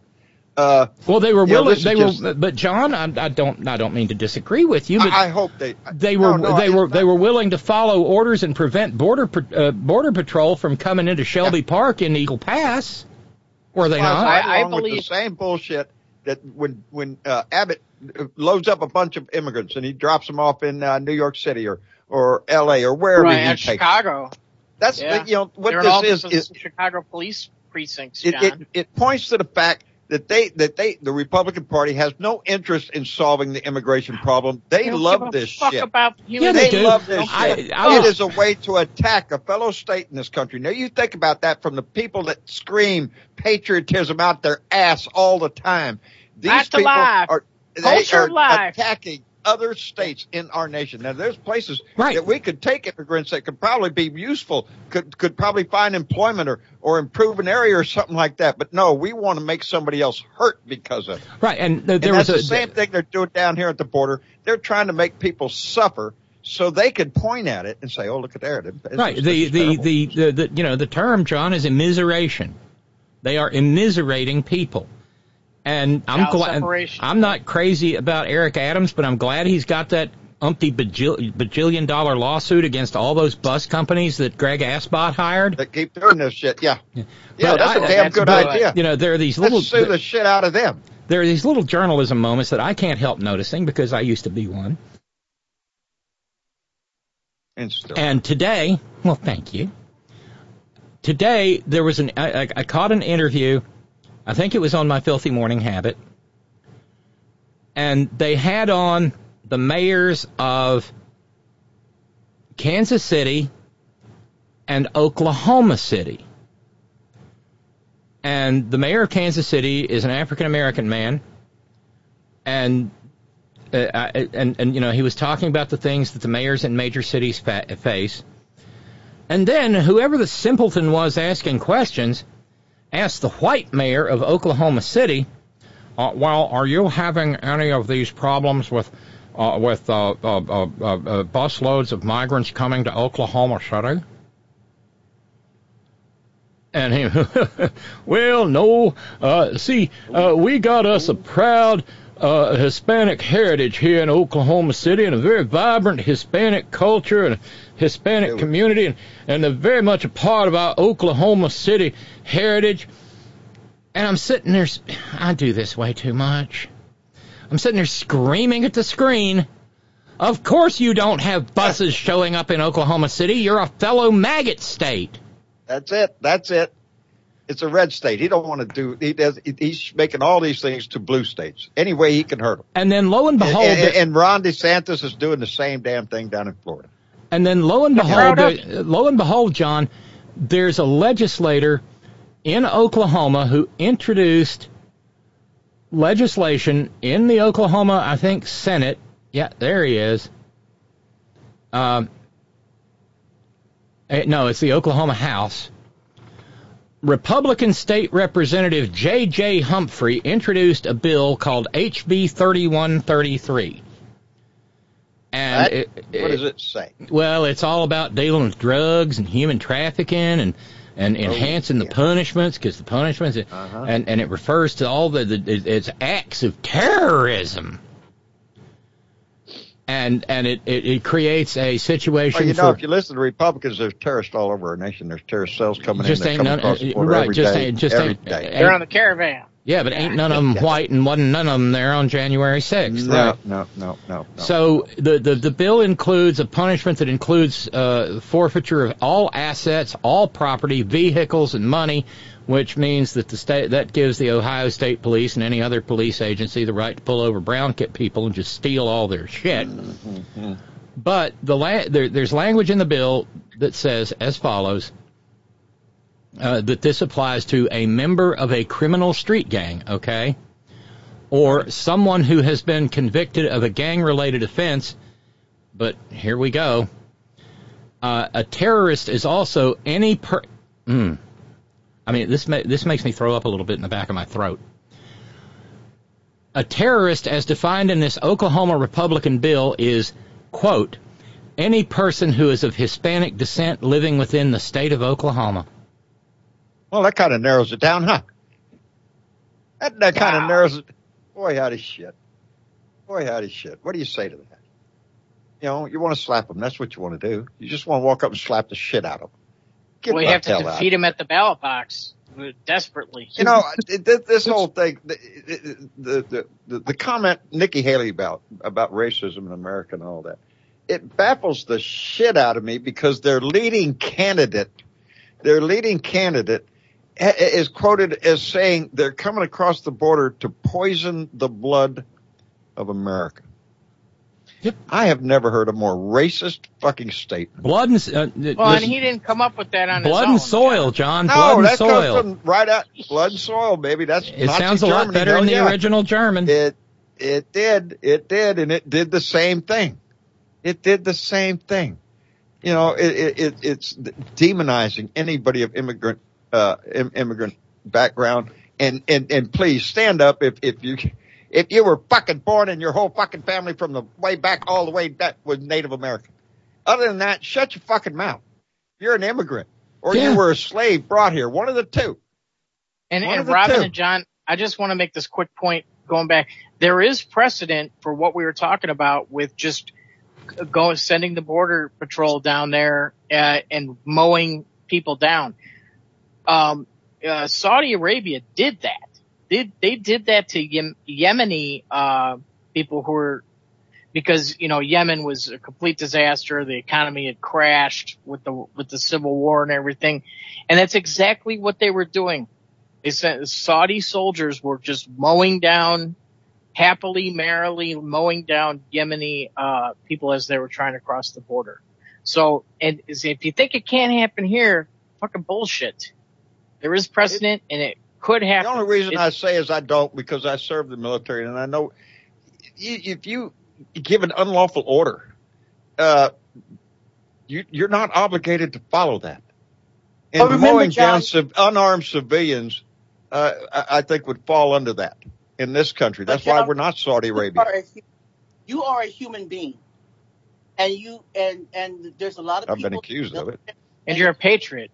And that would gleefully do exactly, because they're itching to do it anyway. Yes. Well, I will give up the fact that if you look on the right, if you look over there at Bubba's Backyard Brigade, if you look at a whole lot of these idiots in January 6th, there were unfortunately a lot of veterans. So are there veterans on that side who have the training? Yeah, they are. They've been Are they in captured our by the military cults. right now? Oh, They're in a yes, they cult are. mentality, John. Yeah. I mean, They're not If I was thinking on with the their own line, brain. I would refuse. If I was on the line, I would refuse. I'm not mowing down unarmed civilians wading across a river. I'm just not doing that. I'm not going to live with the demons that's going to put in your fucking head. you're human, John. You're a human. You're a human. I try hard, baby, and I try to convince everybody else to be too. You know, we're facing a hell of a fucking year. This is going to test this year. And we thought that about 2016. We thought about it about 2020. We were kidding. This is it, baby. Everything is on the line in this election season. The documents that support this country are on the line. What is that? Let me step in here for just a minute. Project? In 1968, I was in the United States military, and there were a lot of problems going. Well, I was about to get out. There were a lot of problems going on, and I was in the San Francisco Bay Area, and I was very concerned about what would happen if I were given orders to end up on the streets of San Francisco or Berkeley. And we had discussions while we were working in our workshop about what we would do if we were given orders to go against United States civilians for, quote, urban unrest, unquote. And all of the people in my unit, and I was right along with them, was bullshit. The law says you cannot use American troops against American civilians, no matter what it is. It would be an unlawful order for me to be sent out on the streets of Berkeley or San Francisco to quell civilian unrest. That's true. And I would very much hope that that same feeling exists in today's military. But I am very distressed in the fact that when I was in, the military was still filled with draftees, i.e. people sucked from the general population, although most of them were the poor because the rich bought their way out. Sure. But now that we are in an all-volunteer army, I have serious doubts as to whether there is sufficient resolve amongst the enlisted corps to confront their officers, which are filled with Christo-fascists, to prevent, to allow the common core, the lower people in the ranks to rise up and defend the Constitution. I mean, it makes me think back to the Black Lives Matter protests in Portland. And all those, the bully brigade that was cobbled together by, Bill Barr, right? To come into Portland and sweep people away and basically kidnap folks in bands. Those, what we did find out was a lot of those people were from the Border Patrol or maybe they were prison workers too, but I think a lot of them were part of the Border Patrol. I think most of them were volunteers, which if you volunteer to do that, well, that puts you where, that lines up your values. And it was a pretty good sized force. The answer, I do know that you're right. The U.S. military is not allowed to operate within our borders. That's why we have National Guard. We don't send our military out on the streets here. They're set. We are to defend our country overseas, not here. And John, if that war comes to our border, well, then that's a different thing. But that ain't happening. What do you think would happen? I mean, Texans. What do you think would happen? And I think this should happen so that this nonsense can stop and Greg Asbot can be neutered. What do you think would happen if President Biden nationalized the Texas National Guard? Well, now Greg Abbott's got a problem, so does the National Guard, don't they? who are you going to listen to? Who is your commanding officer? Well, at that point, it's no longer Greg Abbott. You fall under military orders, and your commander in chief is Joe Biden. And stand them down and send in some reliably loyal National Guard from elsewhere. That's what I'm saying, baby. Aren't we looking at some exciting times ahead? Because these questions are going to be answered because Abbott's pushing this shit down here. Abbott's thinking he's King George of Texas. And Florida's putting together, Death Sentence is putting together his band of merry men, that are going to be strictly loyal to him. So he's putting together a Florida fighting force along those lines. That's like I'm going to say. I don't want to hear Republicans sing this patriotic bullshit song. I don't listen, when you start talking about liberty and freedom and all of it. Bullshit. You're not for that.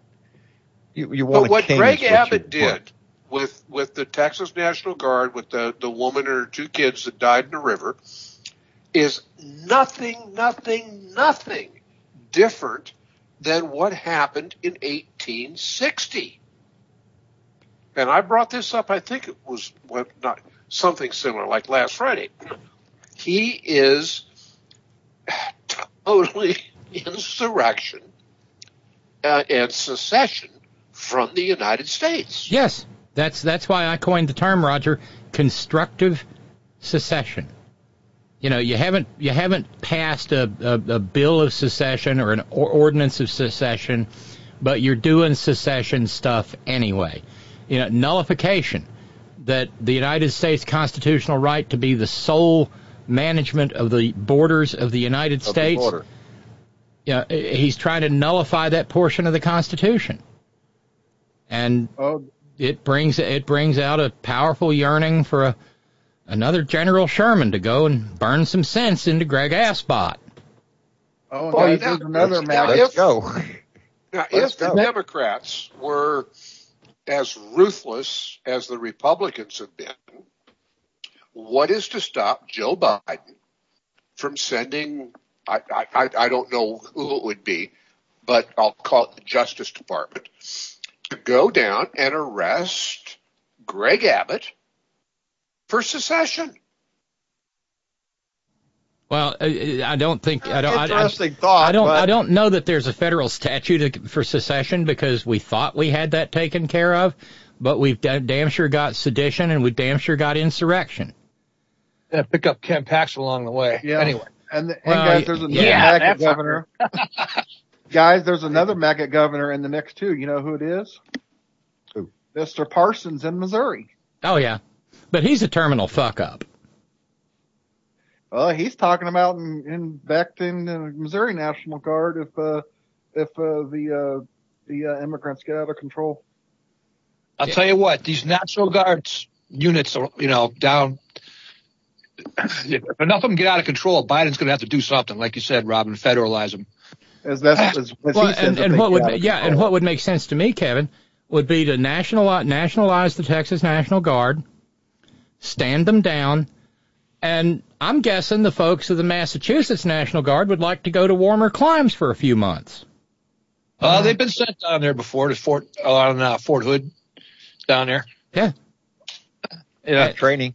Somebody that you felt like you could rely on. Maybe the Minnesota National Guard or Michigan National Guard, Illinois. Yeah, they've gone south before. Maybe not Ohio. No, you wouldn't send Ohio. You said it's a maybe it's the a dead heat.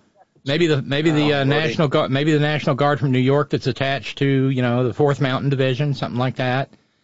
Look at the shit we're in if any of that happens. So on a positive note, it's a dead heat in Texas with Ted Cruz right now, right? Right, yes. Yep. All right, so that's a good sign. Nationally, I think that's a good sign for the Senate. For this far out, that it's a dead heat. Because usually, the incumbent has a 10-point lead, and then they chip away, and now it's pretty much tied. So, I mean, if that's Texas, now you throw in all the other states where these races are being held. I haven't seen any polling yet, but let's hope, right?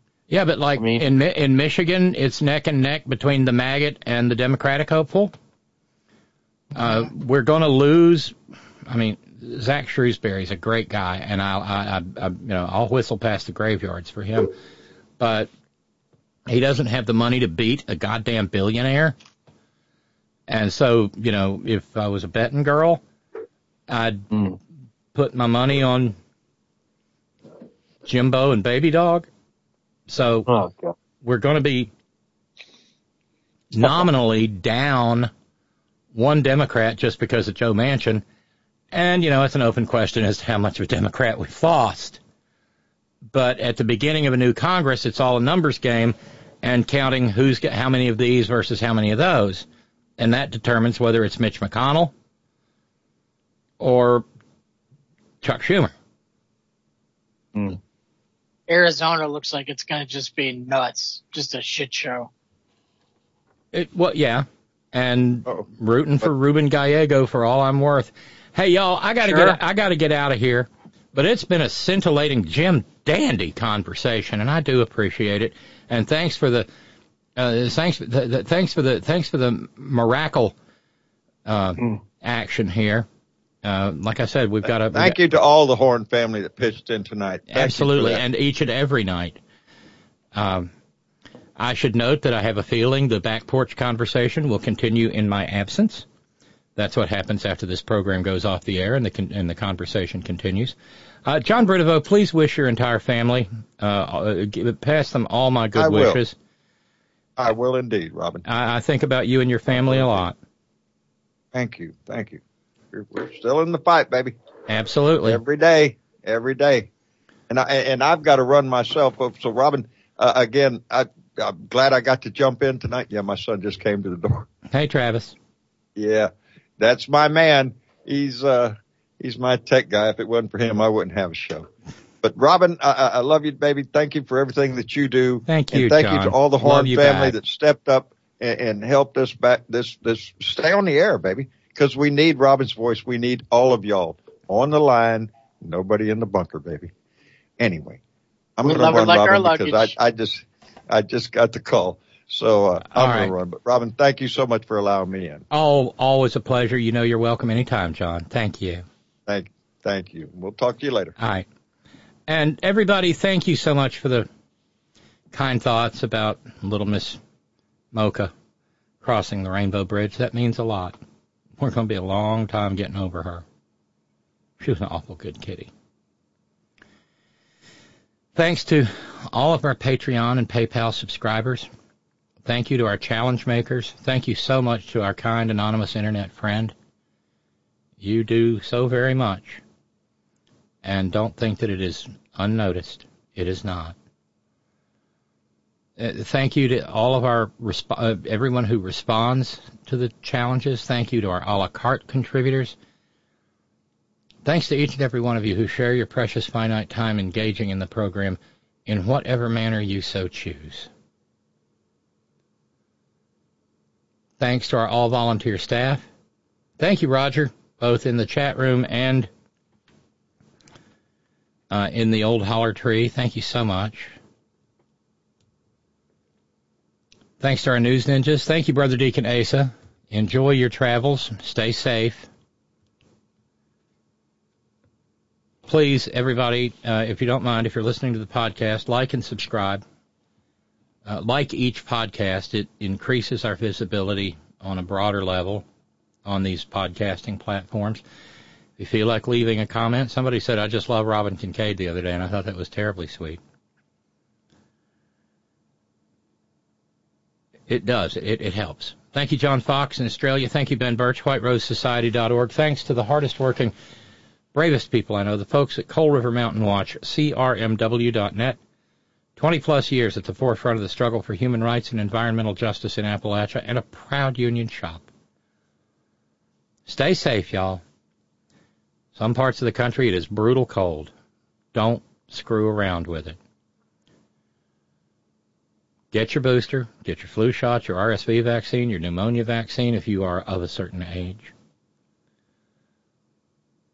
Wear your masks, especially if you're around maggots, because, well, They're not the most hygienic people in the world. Wash your hands, don't touch your face, use your hand sanitizer, carry it with you, pocket or purse, maintain your social distance to the best of your abilities. And if Chip Roy of Dribbling Dick, Texas, comes along talking about Republicans ain't got anything done, it's their fault this stuff's going on at the border, you can cross the street and say, well, you're right on this one, bub, but avoid him like the plague. Because he is. And always, always, always, Gina, it's all for you. Love you, Wayne. Have a great weekend, everybody. Later.